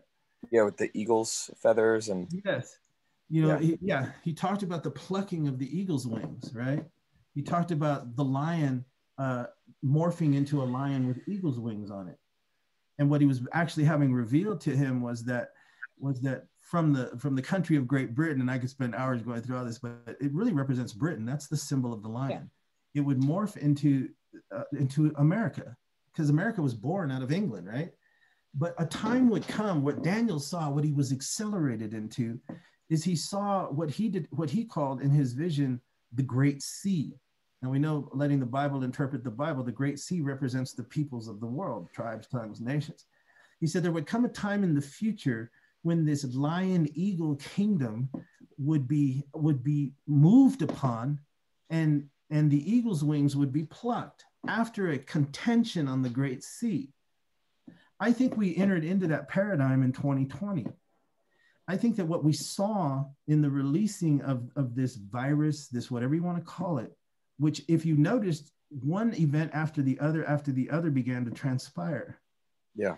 And a move toward destabilizing the only really free democratic society that was left on the face of the planet was being moved in a direction that would be, in its conclusion, absorbed into the collective. If you know your history, you'll see things like 9/11, 2001, right? Yeah. The entire reality of the planet changed. We had the introduction of the police state, the merging of technology, AI, the surveillance state. You began to have the NSA. You remember the whole Edward Snowden thing that exploded? Oh, yeah, for because he began to reveal all the Julian Assange releasing all these secret documents, telling us what they were doing. And what was happening was a framework began to be constructed around the planet. And what makes it so unique, unlike any time before it, is that whether you look at prophecy from the perspective of the old or the new, what you see in the old was even though it was global in nature, it was global to the geographic territory of the known world of that time. What makes our times unique and different is we are global now. And for the first time in the history of the church, the book of Revelation and the things that are predicted there, the global state, global religion, a global economic system, all of it is right in front of us now. And so 2020 was about the plucking of the wings of the eagle, and the great American state came down. But if you read there carefully, what you see, and let me just quote it to you from the book of Daniel, because it's really intense. And I think that's what we saw. And you know when we saw it? When they stormed the Capitol on January the 6th. Think about what happened. I called it the great delusion, the great magic trick, right? They wanted you to look over here, and they wanted to give you a narrative about what it is. But it was precisely at the time that evidence was about to be made known to the whole world of how the great fix was in. Whether it was computer systems, mail-in balloting, whatever you want to talk about. I'm talking politics now. I'm talking about the deconstruction of a nation. And so even though every attempt was made to bring these truths forward into the court systems, they were shut down at every level, whether it was the lower courts or even the Supreme Court, who refused to hear the arguments for what was actually happening, the great steal, as they call it, right? Well, so it all culminates on January 6th, 14 days before the inauguration. And suddenly what's going to happen on that day was the electors, if you remember, were supposed to be seated in the Congress.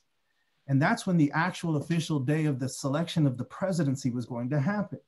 Mm-hmm. But according to the rules of the Constitution, now we're talking about high level stuff here in biblical prophecy, but listen, according to the rules of the Constitution, if anybody objected to the seating of the electors of their state, then by constitutional law, they were supposed to break up into the Senate and into the Congress and enter into a debate for 2 hours in each chamber and reveal the evidence of why the election wasn't legit in any given state. Precisely at the moment that that argument was being brought forth and they were about to break apart, they broke down the doors in the Capitol. And we now know, when we look back in retrospect, that there were some unsavory characters, to say the least. I don't want to get anyone deplatformed, that mingled themselves in and led the crowd in and did violent acts. And so this shut down the debate. Everybody around the world was about to hear evidence, but it was shut down at very high levels of deception and deceit in the power base of the ruling elite across the world. This sound like my hair is on fire, right? This is a deception of satanic order. This is absolutely undeniable if you dig and take the time to see. So what happens? They kick everybody out. They institute a curfew, right? The streets of Washington are empty, and precisely at the witching hour, if you will. And I don't say that by accident, because I believe this is a satanic occult ritual that took place. I know I sound insane, but I'm telling you. Not at all. Not at all. Everyone on this call gets it. So they come in at 3:49 a.m. and the gavel comes down and the eagle's wings were plucked. And no evidence was heard. The great magic trick had occurred. And what they always intended was to go forward in the next cycle and institute the great global reset. That's where we are right now. And what is that great global reset, right? It's the coming together of the framework, the intended purpose of satanic will, which God revealed to his holy apostle John, that in the last days, there would be a system emerge that would be both political, military, and spiritual, an ecumenical expression, right? And into this platform would emerge one, the son of perdition. Now, what Paul revealed, and this is answering your question, believe it or not, is that when the falling away takes place, your generation and those that are alive now, it's to be a trigger, the spiritually sensitive who know the prophecies, who understand what's actually happening. It would alert them. And subsequently, it would cause us to search the scriptures deeper. This is why I was talking to you guys earlier, that we need to go underground. What we're doing right now, we're going to have to develop the kind of spiritual quality and muscle that we can survive by the Spirit, through the Spirit, and of the Spirit alone. I don't need some state-sanctioned preacher to tell me how to serve God. All I need is the word of God and the direction of the Holy Spirit, and putting Jesus first and foremost in my heart. We will collectively begin, whether I'm in Colorado or in the Congo or Uganda or wherever I am, we're all going to begin to collectively understand something, because it's going to be imparted to us by the Spirit. And what is it we're going to understand? He's coming. We're going to know it. The wise, Daniel was told by the Archangel Gabriel, will understand. He said, none of the wicked, he was talking about the compromised within the collective body of the pseudo church, will understand what's actually happening, but the wise will. So I think all of that taken together is proof text that we have entered into those days. There's so many other things I could share, but that's a strong focal point to begin to understand these are serious times. When I talked to Brother Christian a few weeks ago and I talked to him about this, I said, look, when Paul went into Thessalonica and a hornet's nest was stirred up, the brothers knew how to get him out of town. They did it by night. They didn't have roads and headlamps and all that stuff. Right? They didn't have cars or anything like that. But they had a network set up. They understood how to move and how to navigate themselves. This is the first church.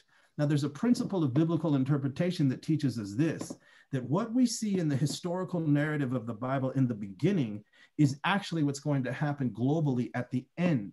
And so we have to take information from those stories in order to know how to navigate ourselves as prophecies being fulfilled.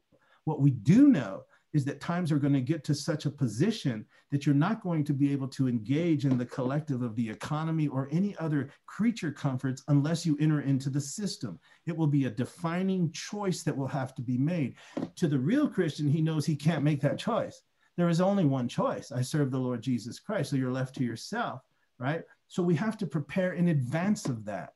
We have to be wise as serpents, but harmless as doves. Be led of the Spirit, network together, understand how to connect by prayer, by fasting, by the word, by loving one another, and understanding with an intense sobriety, spiritual sobriety, right? To shine the light on the times and wake up, pay attention, right? Don't be ignorant. You know, you're 29, you're just reaching the beginning of the peak of your life, man. You're going to be an integral soldier in the things of Almighty God. All of you are. See, God is transcending the establishment. He's reaching to your generation. You know why?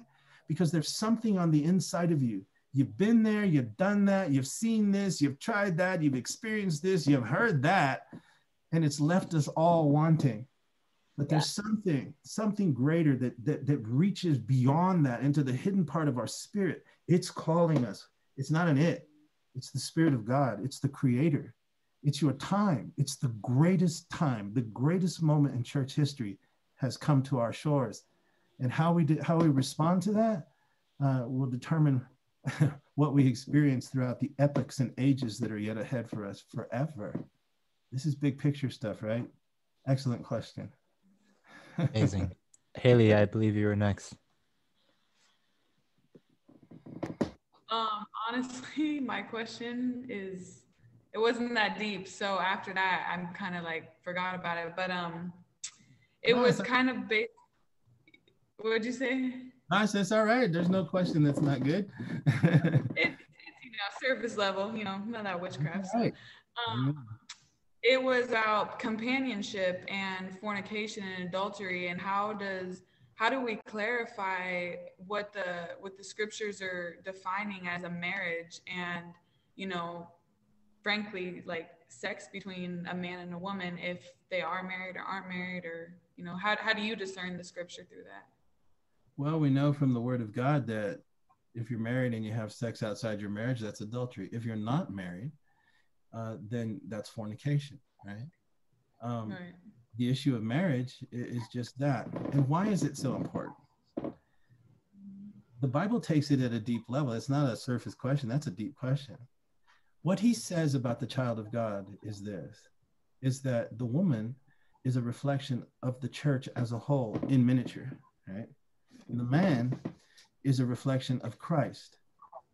And this is a deep thought, right? So he literally reveals to us in the book of Ephesians that the marriage bond and the marriage union is a prophetic metaphor for those around us of Christ and his church. To understand it from that perspective then pushes me in the direction that the scriptures talks about, which is I must be joined to my wife and my wife joined to me, and in the eyes of God, right? Now, if the law teaches me that I am not married unless I do it civilly and under the construct of the established law, which the Bible commands us to obey as long as it doesn't violate the will of God, then I have to do that. But Paul takes it higher and says, look, you're actually retelling the story. And that's why he goes on to say, listen, that's why a man leaves his father and mother, right? And he clings to his wife. He says, behold, I show you a mystery, but I speak to you of Christ and his church. Right. And so it's an outward validation of an inward truth. Mm-hmm. And if I have parameters and confines within the construct of my marriage, then I also add the further component of commitment that has no out. Mm-hmm. And I make that commitment voluntarily and symbolically in my union. But to take it levels deeper, I'm also telling the story, I'm the bride of Christ, he's my husband, or subsequently, I'm the husband, she's the bride of Christ. And we're telling a story to those around us and reflecting the glory of that. So it's deeper than the issue of intimacy. Intimacy under the divine parameters of how God reveals it to us is celebrated at a deeper level than we can know outside of it, especially for men. you know, commitment levels. You know, if I'm not willing to commit to you at that level, then how deep is my love really? Is it just purely platonic, or is it just physical? Or I love you, baby, you know I love you. I mean, however you want to say it. But do I love you that I'm willing to lay down all my freedom, any out that I could possibly have? It's the highest expression of my love and adoration for you. I am forever saying, and I want everybody to know it, I have permanently joined myself to you. See, that's what Jesus did when he hung on the cross, right? He paid the dowry for me and you, and he stretched himself far and wide in order to embrace us. He gave all for us, and that is what the marriage story tells. And when viewed from that, it's something to be celebrated and rejoiced in. And it also, as a woman, I would think, you know, from what I read in the scripture, I'm not a woman, but, you know, I see the joy of knowing this man loves me to that level, that he's willing to say, there ain't nobody. And I'm going to show you by joining myself to you legally and spiritually. I can talk spiritually all I want to, but if I make that commitment, then a whole new set of circumstances enter into it that basically is me making by my choice saying to you, you know what? I don't need no outs. And my absolute devotion to you is proof of this, because I'm taking this step.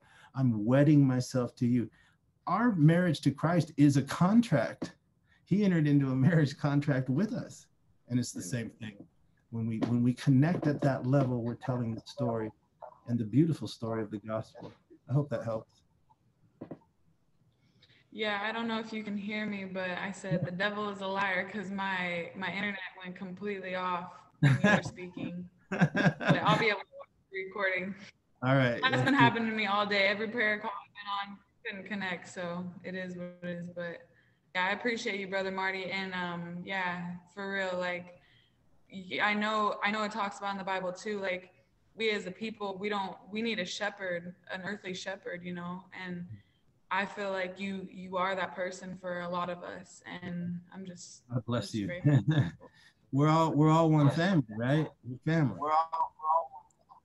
Absolutely. Yeah, we have to stay connected too, because there's so many false prophets out here, and yeah, I'm just really grateful for you, for real. Well, we love you, man. We love all of you with all our heart. Yeah, we're all very grateful for you, Brother Marty, and everyone's very excited for this. Lene, did you still have a question? I saw you put your hand back down. No, you're good. Hi, Marty. Thank you so much for coming today. Oh, amen. It's good to see you. Good to see you too. My question is very brief. Can a new Christian convert that has the Holy Spirit be demonically oppressed? Well, absolutely. There's two distinctions that need to be made, and you use the word oppressed and not possessed, right? There's two different things here. Yes, oppression can come. This is one of the reasons that Paul in Ephesians chapter 6, he talks about our spirituality in the terms of we're engaged in a warfare. He talks about putting on the whole armor of God. But he wants us to understand that the origin of our conflict or oppression comes from the realm of the spirit. And I don't have to explain to you all, because you're spiritual people, and so you know, based on those terms, that we're talking about multiple expressions within the multiple dimensions that exist. And the Bible reveals that within the framework of these multiple dimensions are real principalities, powers, rulers, governments, structure, and that the origin of the attack that comes against us emanates from those positions. So Paul goes on and says that we don't wrestle against flesh and blood. To put it in modern terms, he's basically saying the conflict you're experiencing isn't coming from the material world. That's the first thing that we need to understand as a Christian, that the origin of what it is, whether it's depression or whatever thing you want to go down the list, or thoughts, you know, this is the realm that most people don't like to talk about, but it's those, he describes it as the fiery darts of the wicked, or the wicked one. It's the penetration of the soul. It's I'm going along and all of a sudden, bam, I get hit with the most egregious thought, or a memory of some tragic failure in my life, or whatever it may be. I could go, say a whole bunch of things. But this is where the conflict is. It's in the mind. Now, the Bible says that the weapons of our warfare, or how we battle it, they're not carnal, which is where we usually make the mistake, right? We get anxious in our emotion to it, and we try to respond to it out of a desperate sense of, I just want this thing to go away. And that manifests itself in so many different ways. The weapons of my warfare aren't carnal, though. If I respond to a spiritual attack in a carnal way, I remain oppressed. But if I respond spirit to spirit, taking the authority as the scripture reveals it to us in the name of Jesus, then I have the ability at that point and the authority given to me by Christ, and what he did on Calvary and the resurrection testifies to it, then it must yield. Now, I remember I've come out of some heavy duty stuff. I mean, been places you don't even want to talk about, seen things you don't even want to see anymore, right? But for the longest time, in the pursuit of God, I'd be in the middle of prayer, for example, and be bombarded with the most wicked, vilest things. And it would bother me because I couldn't shake it. And there was no peace. And then I began to understand something about prayer, which is a chief component. I began to actually tell God in my private, I'm really unloading here, right? So I began to actually tell him verbally, Father, this is what I'm thinking. This is what I'm brutally honest. There's a story in the garden when Adam sinned. And remember what he did? He tried to cover himself as he came to God. And the reason he did that was because he said he didn't want to come to God naked. But God wants us to come to him naked. And sometimes those acts of covering are so subtle that we don't even realize that's what we're doing. But once we cross that barrier and have a revelation of that at a very intricate part of our soul, then we begin to pray to him in brutal honesty. See, there's scriptures that talk about Jesus is the shepherd and the bishop of my soul. Oppression occurs in the soul. What is the soul? It's you. It's the sentient you. It's the mind, the will, the emotions. That's where the battleground is. The spirit can't be touched, but the soul is the playground of the enemy, right? And until we understand how that soul is to be protected and encased in the protective covering of heaven itself, we will not have victory. And so this is what I did. I began to understand by the leading of the Spirit that what I needed to do in my private time with God, when these things were occurring, and instantly, whether I was in prayer or not, because this happens all the time, I began to just tell him, and I don't want to give no examples because I'm a pretty base dude, right? Without the Lord, I'm just one knucklehead and a half, right? So I don't even want to go there. But suffice it to say, it was pretty bad. And so now I'm trying to seek God, right? And it's like, you're a dog, or, remember when you did this, or think about this, or just the most horrible things. And so I didn't know what to do until I came across that scripture, that I needed to put on the whole armor of God. And then I began to understand about prayer, crying out to him and being brutally honest with what I was going through and speaking to him exactly what I was thinking about. And then making a demand, not in an arrogant way, but in a positional, legal way, based on the word of God, where it says, Jesus is the shepherd of my soul. So I'm asking Jesus, protect me from this. And God, this is what I'm going through. And it's almost like a cleansing that took place as I verbalized it. And as I verbalized it, it got less and less, and the strength of it got less and less. And the more I understood in those deeper, more sensitive ways of spiritual development, what was actually taking place in the warfare aspect of it, I became more able and quicker to respond whenever it would return, because it does return. But the more that we grow and the more that we rely on the Spirit and the Lord and his word, and the more that we're brutally honest with God, he already knows, right? It exposes the devil, it exposes the spirit that's messing with me, and it brings all the authority of heaven to bear in my situation, and I begin to be transformed and begin to be strengthened, and the oppression ultimately left. And it did. It doesn't mean that it won't come back. It might not. But if it does, I don't have to be oppressed and weighed down and burdened by it any longer. I've learned how to overcome it.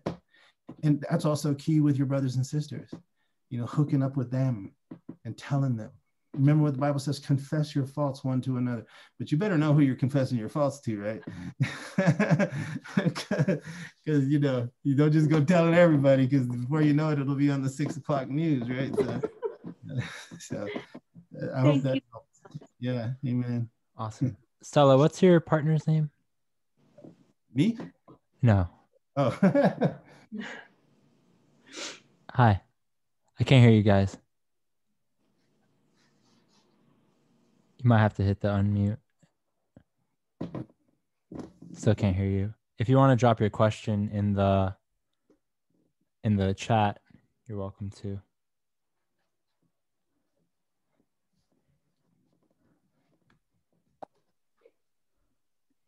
Marty, do you have any way to receive donations? Oh God, no!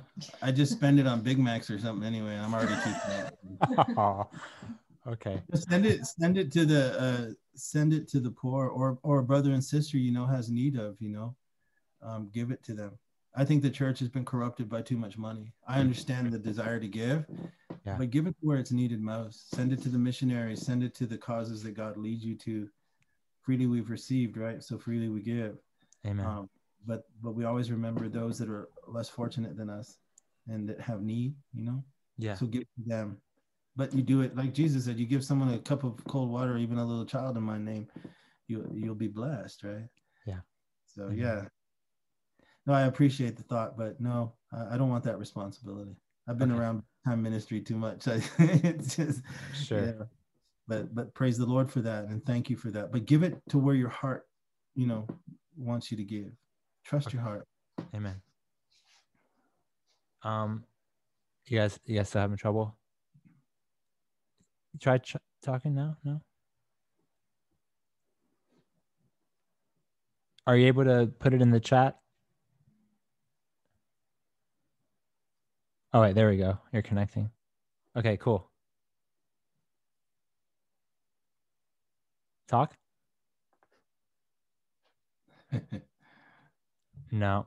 All right. Anyone else have questions? Yeah, I have a question. Go for it. I have a question. Well, first and foremost, thank you again, as everyone here is very, very thankful for all you guys are doing. I have a question regarding baptisms. So recently, I've came back to the Lord. He's like drawn me to Him again, in spirit and in truth. So praise the Lord for that. But I've been seeking and trying to find a place to get baptized. But as I'm reading the Word, I read two different things. One said getting baptized in the name of the Father, Son, the Holy Spirit, and one in the name of Jesus Christ. So I'm just asking, which one is the correct way? Well, either one will do, right? I mean, Jesus is the Father, the Son, and the Holy Spirit in one, right? So when you call upon His name, you're actually calling upon all three. Whole denominations have fought over this, right? It's only in the name of Jesus, and then others say, it's the Father, the Son, and the Holy Spirit. Well, the point is, right? Get baptized. Yeah. Right? And what I like about it, if you remember Philip, that story about Philip and the Ethiopian, and you can read it in the book of Acts. He goes and he sees this guy who was reading out of the book of Isaiah, and he's from Ethiopia, and he didn't know what he was reading. He was reading, but he didn't understand it. So Philip explained it to him, and in that explanation, he talked to him about the Lord. He got saved, and he said, "Do you want to get baptized?" Well, he baptized him right there in the ocean, right in the ocean, man. So whether it's a baptismal tank, your neighborhood pool, or the ocean, the point is get baptized. And really all you're doing is telling the story, right, of your old life being plunged into a form of death, right? You've died to your old self. And when you come up, you're washed and cleansed, and you come up into your new life of expression with Christ. But either one will do, Father, Son, Holy Spirit, or the name of Jesus. It's all the same. Awesome. Thank you so much. Amen, bro. All right. Round two. Okay, can you hear us? Yeah, what's your partner's name? Okay, this is Adam. Hi, Adam. Nice to meet you. Nice to meet you guys too. All right, he had a question. Go for it. Yeah, Brother Marty, I just want to say thank you for taking your time and answering all of our questions and everything. Yes.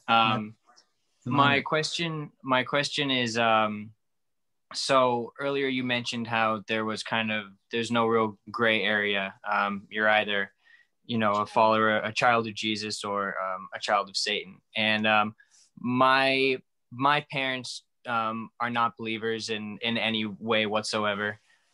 So I was just kind of wondering what kind of a chance at some kind of salvation will non-believers have, or when Jesus comes back, if it's like do they get the opportunity, or is it like if they don't start to make those changes in their lives now, they lose that chance altogether?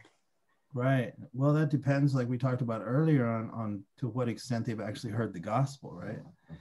And what we talked about in Romans chapter 1 is what the Apostle Paul revealed. Let's say you're a bushman in the Congo, or some Amazonian Indian in Brazil, and you've never had the opportunity to hear the gospel. Romans chapter 1, Paul talks about a general revelation that all humanity has. And that's the creation itself, the universe and all its magnificence, the planetary systems, the trillion galaxies that are out there, on, and the planet Earth itself. All of it is an expression of the Creator. That's what Paul said. And so whether a man has ever heard the gospel or not will not be the defining measure if he can honestly say, I didn't know. Because what he will be then confronted with is what did he do with the information that was made available to every person who's ever walked the face of the planet? Whether you chose to see it or not is up to you. If you completely live in a horizontal aspect, right, all I think about is what's immediately in front of me, that's your choice. And if you refuse to look up or to look at the beauty of creation itself, then you will be judged based on that fact alone. You can't say, I didn't know that God never told me he existed. He did, you just chose not to see it. So Paul goes on to say, you will then be judged based on your conscience. Every man has it. My family and I, we've traveled to every continent of the world. And I've seen people all over the world, whether it's China, Africa, South Central America, or Europe, wherever you want to go. And I've noticed one thing about every person, poor, rich, or in between. Every single person has that line of conscience. Who put that there? It might be different for you than it is for me, but we all have that line where should I do this or not do that? And so Paul goes on to lay forth the argument that if you've never heard the gospel and you stand before God on that day, as the scripture reveals, that you will then be judged by what you did with the internal witness that God has given every human being, that conscience line, right? So that will be the determining factor. But if you've heard the gospel and you reject it, then, to be brutally honest, what the scripture says is you have no opportunity at that point. But then there's other opportunities as well. Think about, I don't know if you guys are familiar with this story, when Joshua led the children of Israel into the promised land, they came up against Jericho, the very first city they came to, the big walls of Jericho. I don't know if you ever heard that story, where they blew trumpets and the walls came down and they took the city. Well, there's a story in there about a prostitute named Rahab, right? Before they went and took the city, they sent spies into the city, and they heard they were there, and they tried to come get them, and they went to Rahab's house, and she hid them. And then as they were leaving, she said, when you guys take over this city, she goes, do me a favor, promise me you won't hurt me. They said, if you don't tell them where we're going and who we are and let us escape, when we come to take the city, everybody that you bring into your house, your loved ones, your family, and all that, will be saved. We'll spare you. If they're outside the house, too bad. We're not accountable for them. And he says, the marker will be, I want you to hang a red rope from your window. Well, that red rope is a type of salvation. It was a metaphor for a future truth. And that red rope represents the blood of Jesus Christ. So the one person who hung the red rope from the window, a prostitute nonetheless, not that she's any worse than anyone else, that's just who she's described as being, she gathered her family. And And everyone she gathered into her house weren't saved by merit, but were saved by her obedience to the commandments that were given to her of hanging the red rope. So I said all that to say this, that there are avenues that the Bible seems to indicate that if our loved ones don't know him, that God loves you so much that if you'll pray for them and claim them for his kingdom, that he will show them mercy, not because they merit it, but because he loves you, and their salvation will be based and merited upon your belief for their salvation. He will answer your prayer. When the jailer came in to take Paul out of the dungeon after the great earthquake that freaked him out, he said, "What must I do to be saved?" He said, "Believe in the name of the Lord Jesus Christ, and you and your whole house will be saved." So there's hope and avenues there, that even if we have these absolutely, rock hard, foreheaded kind of people that we can't get through, we love them enough and we know more than them. So we pray for them. And in the economy of God, according to the word of God, they will be saved. So I hope that helps. Yes, it did. Thank you very much. I really appreciate it. Thank you. I'd like to ask on that same note, Marty, that there is like a belief within the church, and I haven't studied this too much, so I'd love to hear your perspective theologically.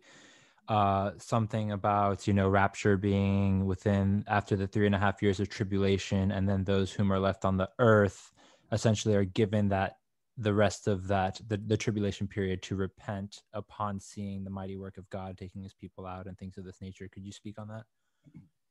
Well, that's a grand theological question, and I think one of the greatest deceptions that's ever been propagated on the 20th and 21st century. The origin of the rapture, which is a true thing, because Paul says that the Lord himself shall descend from heaven, right? With a shout, with the voice of the archangel, with the trumpet of God. Yeah. It says the dead in Christ will rise first, and we which are alive and have survived shall be caught up together with them in the clouds to meet the Lord, and so shall we ever be with the Lord. Wherefore comfort you one another with these words. So he teaches a catching away. The issue has been the timing of it. The pre-tribulation rapture teaches that we're not going to have to go through anything, that God's going to come and take the church off the earth in secret, and then we're going to be plunged into a 7-year tribulation period, which gives way to a 3.5-year great tribulation period. And we'll be up in heaven having dinner for 7 years. At the end of 7 years, we'll come back with Jesus. So they teach a secret coming of the Lord and then a second coming of the Lord. That's not scriptural. That's not what the scripture teaches. It's a uniquely Western concept of the coming of the Lord. And it's really arrogant if you think about it. We're the most prosperous nation on the face of the earth. We make up 5% of the world's population here in America. We consume 95% of the world's goods. We're absolutely a consumer society. We're soft. And now we want to create a doctrine that teaches us we ain't going to have to go through anything. We view ourselves in the economy of the establishment church in this country as the only church on the face of the earth. But that's not true. Ask the Chinese if they think they're going through tribulation right now. Ask your brothers and sisters in Africa or the Middle East, are they up under scrutiny and trial and testing and tribulation right now? I tell you from experience, unequivocally, they'll tell you yes. So the issue is timing, right? Is it the beginning, the middle, or the end? Yeah. Well, if you get into the book of Revelation, and that's a whole nother night, we could probably get into it if you want to talk about it. But there's 3 things that are revealed in the book of Revelation. They're known as 7 seals, 7 trumpets, 7 vials, and then 3 woes that represent the final wrath of God upon the earth. Now, what the scripture teaches is that we are not appointed to experience the wrath of God. That's the ultimate judgment of God on creation. But what Jesus said, in the world, you will have tribulation, but never fear, I've overcome the world. And so what we are going to see, and what is not really welcomed, is the idea that we're going to have to endure anything. But if you read Revelation 13, you'll see right there, he goes to make war with the saints. Herein is the faith and the patience of the saints. There is an apportioned trial that is just ahead of us, and we better start preparing for it, mentally speaking, spiritually speaking. It is coming. It's already begun. You're going to see that more and more as we go forward. But again, back to the 7 seals, the 7 trumpets, the 7 vials. If you read in the scripture, what you will see is there is an indication that the church is removed in between the sixth and the seventh seal, or in between the sixth and the seventh trumpet, in between the sixth and the seventh vial. The seventh seal, the seventh trumpet, and the seventh vial all represent the wrath of God. So it's in between there and the actual outpouring of the wrath of God that he comes to rescue his church. It's known as the final day, the resurrection from the dead. That's why Paul taught it that way. He said those who that have died will rise, and we will rise collectively with them. There's only one resurrection day. And the book of Revelation teaches, blessed is he that has part in the first resurrection. There is a second resurrection that the Bible teaches, which we could go into at another date, but it is the resurrection of all of history and all of creation. And then after that, the Bible appears to be indicating that's when there's a new age, a new heaven, a new earth, new heavens, new dimensions, wherein he takes his collective body into the far-flung future, which has no measuring stick, right? It's the ages and ages without end, without the capacity for sin, defilement, decay, or corruption. That's what this is all about. It's the extraction of death and corruption. It's the death question, the sin question, the decay question. The material universe was created as a container to excise or to extract from the eternal realm into a temporary position of time and space, that very origin of death and destruction. That's why the Bible talks about the universe itself is going to be folded up like a blanket, right? Like a garment, and it will be no more. And there'll be emerging from that a whole new expression of creative acts, ages without end, in the most magnificent display of the wisdom and the understanding and the beauty of our God, void of the possibility of rebellion. That's reserved for the children of God. So yeah, the rapture is in between the sixth and the seventh trumpet, seal, and vial, sometime before the wrath of God, but near the end of the Great Tribulation. And isn't there some sort of scriptural indication of like there being, you know, a sort of like great repentance in the people that are left between the time of the rapture and the final wrath? Or well, the way I read it is that, and let me just quote the scripture to you and you tell me what you think, because what it seems to be indicating is once that the mark of the beast is instituted and all that kind of stuff, there's only two people left. It's the church and the children of the devil. And that's what it says here. So it was given unto him to make war with the saints, Revelation 13:7, and to overcome them. And power was given to him over all kindreds, tongues, nations, and earth. All is all, right? And all that dwell upon the earth will worship him. It's talking about the Antichrist. But it then goes on to say, all except for those whose names are written in the book of life of the Lamb that was slain from the foundation of the world. If any man has an ear to hear, let him hear. And then he goes on to talk about the persecution. He that leads into captivity will go into captivity. He that kills with the sword will be killed with the sword. And then he interjects this to us. Here is the patience and the faith of the saints. So what is he saying? It appears to be that once this time arrives, that's it. There is no more opportunity. Why? Because you take the mark and you're forever and permanently rejecting God. It's the delusion, right? But there's those whose name, and check that out if you think about it and think about it through it. Those whose names are written in the Lamb's Book of Life were written there before the foundation of the cosmos.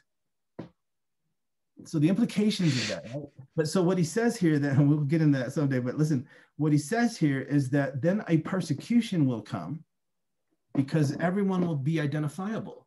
There won't be any wondering who loves God, right? It's going to be readily known, and the attack will come for a brief, short period. It's not going to be these long, drawn-out years. It's just going to be quick and short. And that's why John says it's going to be requiring faith and patience. You're going to have yourself anchored to the word of God. You're going to have to rely on the Spirit of God, and you're going to be seeing it through. This is where the heat of the matter comes to it, right? So I hope that helps. Yeah, absolutely. How are you doing on time, Marty? I think we could probably go now, if that's okay. Is that all right with you guys? Yeah. I have a question. please? Okay, well, I'll go ahead.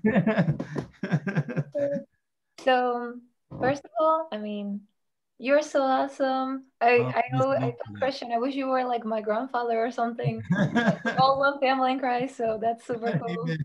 I'll be your grandfather. I'm only 39. My goodness, man. I'm teasing you. So go ahead. There is something that I really appreciate about a mature marriage in Christ. Mm-hmm. You know, like a couple who both people worship God and they have that intimacy, not only in marriage but also with God. And I happen to be in a marriage with somebody who wanted to believe and feel God, but unfortunately we had an experience with a group of religious people that were trying to separate us, and that scarred him. Yeah, that scarred him so deeply that he doesn't understand the concept or what I have seen, or like basically we're not necessarily in the same level spiritually. Yeah. And it's been really difficult to kind of like walk my walk or like fight that battle in the spirit. Like I'm talking, we get spiritually attacked in dreams. Like the other night I woke up with scratches and he in his back, like crazy stuff. And I fight these things, but you know, I always declare, as for me and my house, we will serve the Lord. And sometimes when he's sleeping, I'm like trying to pray over my house. I look crazy, you know, like I look crazy. So I guess my question with this context is, if you have ever had to fight for your marriage at some point spiritually, or if you have an advice for somebody who's trying to fight for their marriage, because if there's something that really saddens me and it breaks my heart, yeah, to, you know, be married and oh my God, hold on. Oh, it's okay. It's just,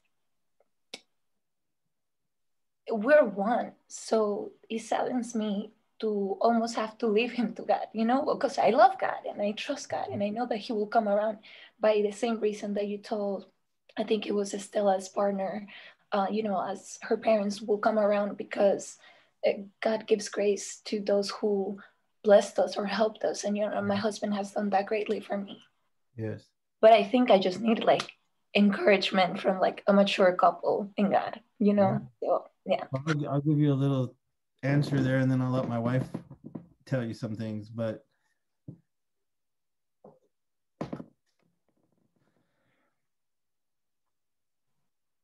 you know, hearing your voice and hearing your desire for the things of God, I wouldn't be here today talking to you if it wasn't for my wife, you know, who stood when my soul was darkest, when my heart was broken, but she stood for me. It's the great act of love that we surrender our will to the will of God and believe for something that's outside of ourselves, how much more our marriage, because you're permanently joined together by God. Peter talked about that the wife's godly example and her persistent walk in front of her husband, that the Holy Spirit comes there. And whether you realize it or not, in the quietness of your simple example and your consecration to God, he sees it. And in the aloneness of the soul of a man, I'm talking as a man, that begins to work on him. All that other stuff aside, he can't deny, my wife is a woman of God.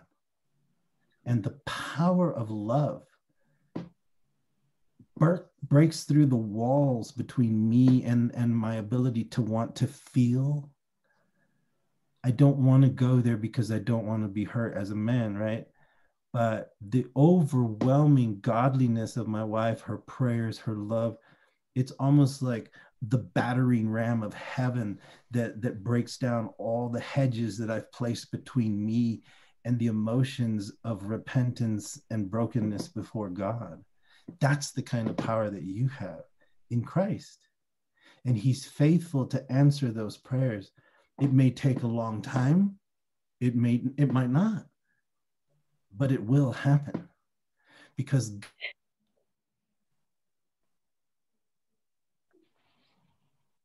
I can hear you. Wow. Did he left? Yeah, I don't know what happened. Ah. Let me text him really quick. I'm shaking. My leg is like. I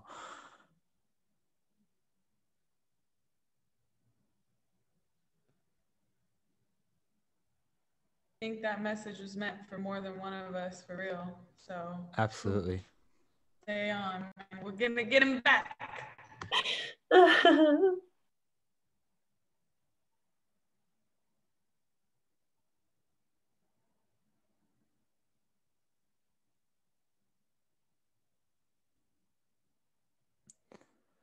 Give it a few moments and we can all cry in the meantime.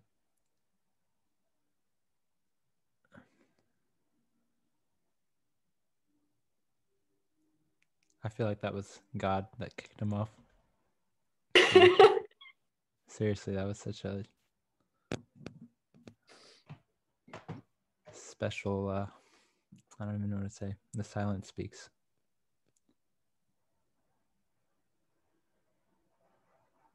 There he is.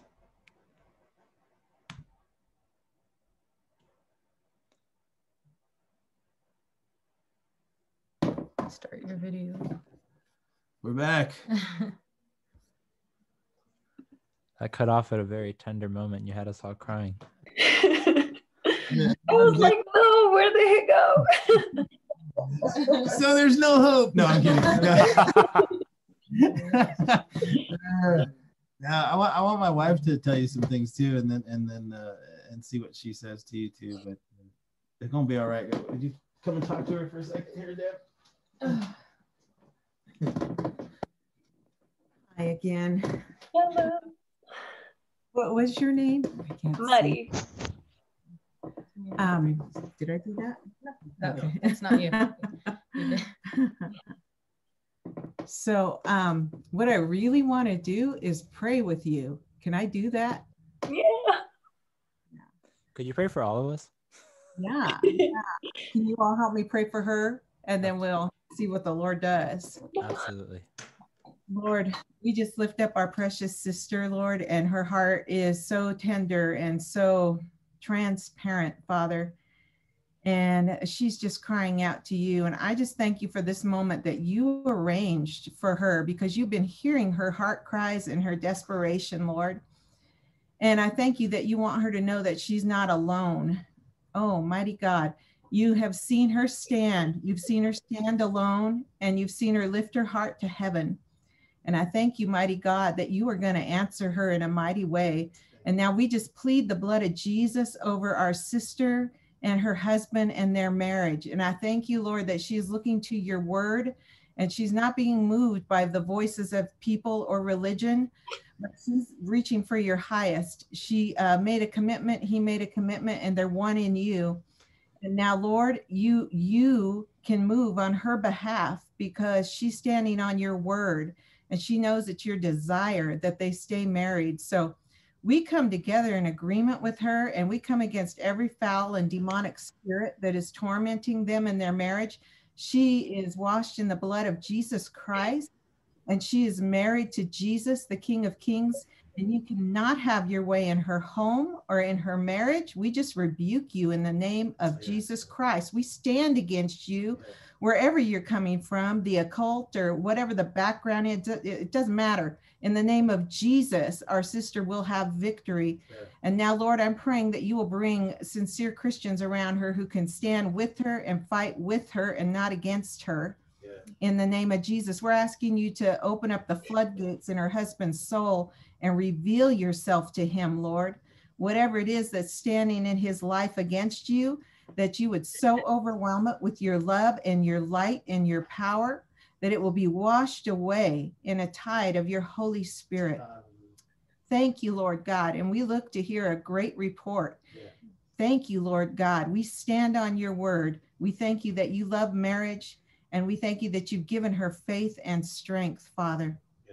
Lord, I pray for everyone that's been in this meeting, Lord, all the questions, Lord, all the heart cries to you, Father, all the wanderings. Lord, I thank you that you're so big, Father, that there's nothing off the charts for you. There's nothing that's beyond you that reaches past your understanding, and that you can answer every heart cry, even beyond what Marty has done today, Lord, that you would reveal yourself to each one of these in a mighty way, and that anything, Lord, that is against your spirit and your will for them, that you yourself, by your Holy Spirit and your word, will bring correction to it. And everything that's good and mighty and powerful that you want each of them to have, Lord, we just pray over them, Lord, and we ask you to bless them. We ask you to water the seeds of the word in their heart. We ask that the river of life of the Holy Ghost would well up in each one of them. Lord, that they would not have to look to the left, to the right, to the occult, to this, to that, but that they would find that there is a river of living water coming from their very soul in the name of Jesus Christ as they pursue you. Thank you for Christian and this platform that he has and that he shares. I just ask that it would grow. I just ask that you'd anoint him in a greater way, Lord God, greater wisdom, greater power in your word and in the spirit, and continue to draw hungry souls, Father God, to drink from the water, and continue to give him wise ideas, Lord God, and light and revelation for your people. And I just thank you for this opportunity for your people to come together, Lord. And I just thank you for this young generation. And I ask you to raise them up in a mighty way, Lord, that they would be your evangelists, Lord, be it through technology or on foot or where they work or where they live, Lord, that their relatives would be drawn to the light, that there would be a mighty move of God in the spirit, Father God, in what you're doing this hour. In Jesus' mighty holy name. Amen. Amen. Amen. Marty. Thank you so much, Debbie. Can we call her Sister Dudette, Debbie? Dudette. Yeah. Brother Dude was Michael's idea. Brother Dude Marty. So it kind of ended up being funny, but hopefully it's not too obnoxious. But I think we're all kind of in love with it. Amen. Well, Brother Dude, it's been an honor. It's been our privilege and honor. We look forward to hopefully doing it again whenever you want. I think we'll do it whenever you're open to it. Be careful what you offer. Once a week or whatever, you let me know, and I'll put it in my calendar, and we can do that. I just really feel by the presence of the Lord that you guys that are connected here tonight and have been over the last several weeks with Christian and as a community, you're the first to know something. And whether you have been able to give voice to it or definition to it, don't look at yourselves at where you're at right now, but where you're going to be. We're all in different places, but you're the first to know something. And that is that God is reaching your generation. These are the times that history marks. These very stories that we read in the scripture, you're writing it. If you notice the book of Acts, it never ends. It just ends with Paul in a house preaching the gospel, right? You're writing other chapters to the book of Acts right now. You're the most privileged and spoken of generation in all the prophets. He said he would send the spirit of Elijah on your generation, and that's what I see before me. So take heart, join together, pray together, love one another, show this world what the real church is, be an example, and turn the hearts of the fathers back to the children by the light you let shine through you. I look forward to seeing you next time, and Christian will connect us all together. I love you all, and we bless you and your households and your families, and you have a wonderful week, and be good to each other. Amen. Amen. We love you too, Brother Marty. Amen. God bless you.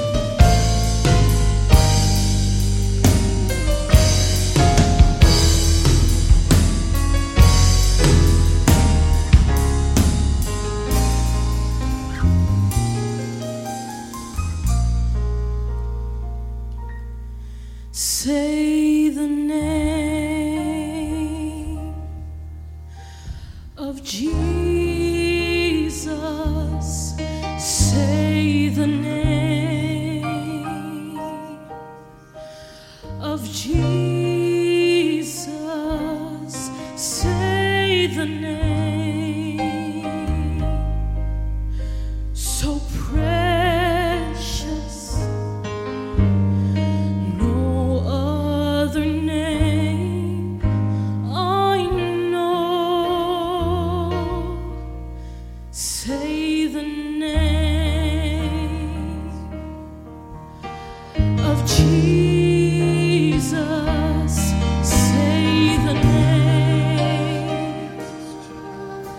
of Jesus, say the name,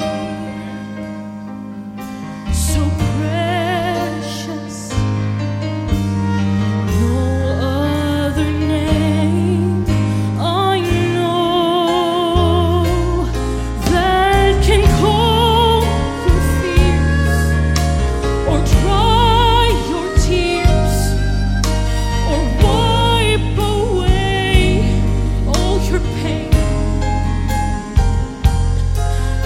When you don't know what else to say, Hallelujah. when you can't find the words to pray, just say his name.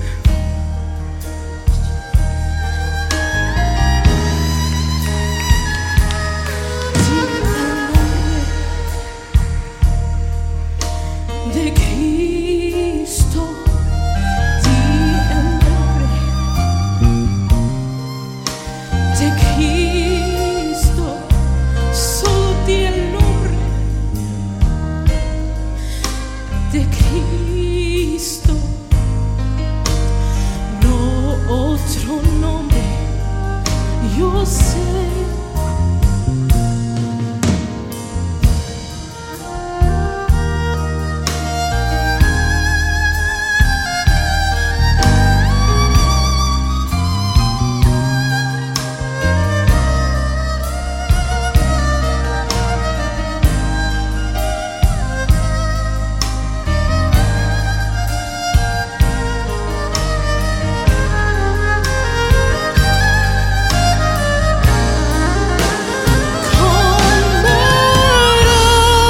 Tus tormentas y limpiará tus lágrimas y se llevará tu dolor. Cuando no sabes qué decir, cuando no tengas las palabras, solo di el nombre.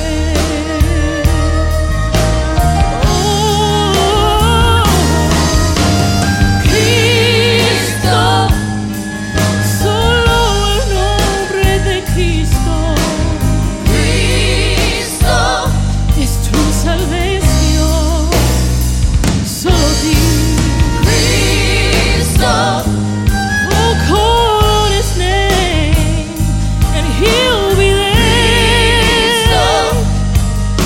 And he's gonna make a way. Just Cristo. Hallelujah. Solo di Cristo.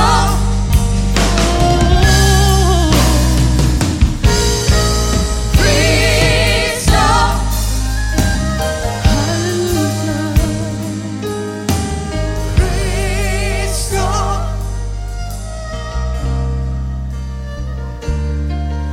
Cuando no sabes qué decir,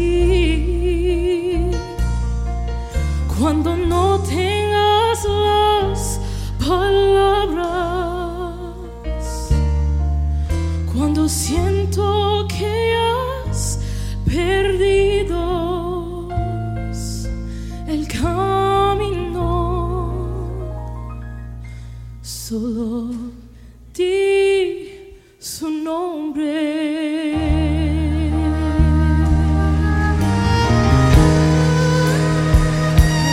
Nombre de Cristo.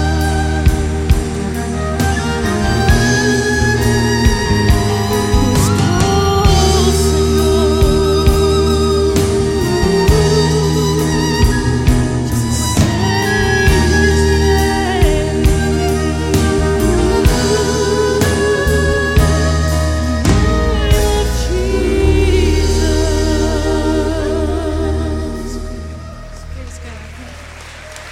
Hallelujah. Hallelujah. Hallelujah. Hallelujah.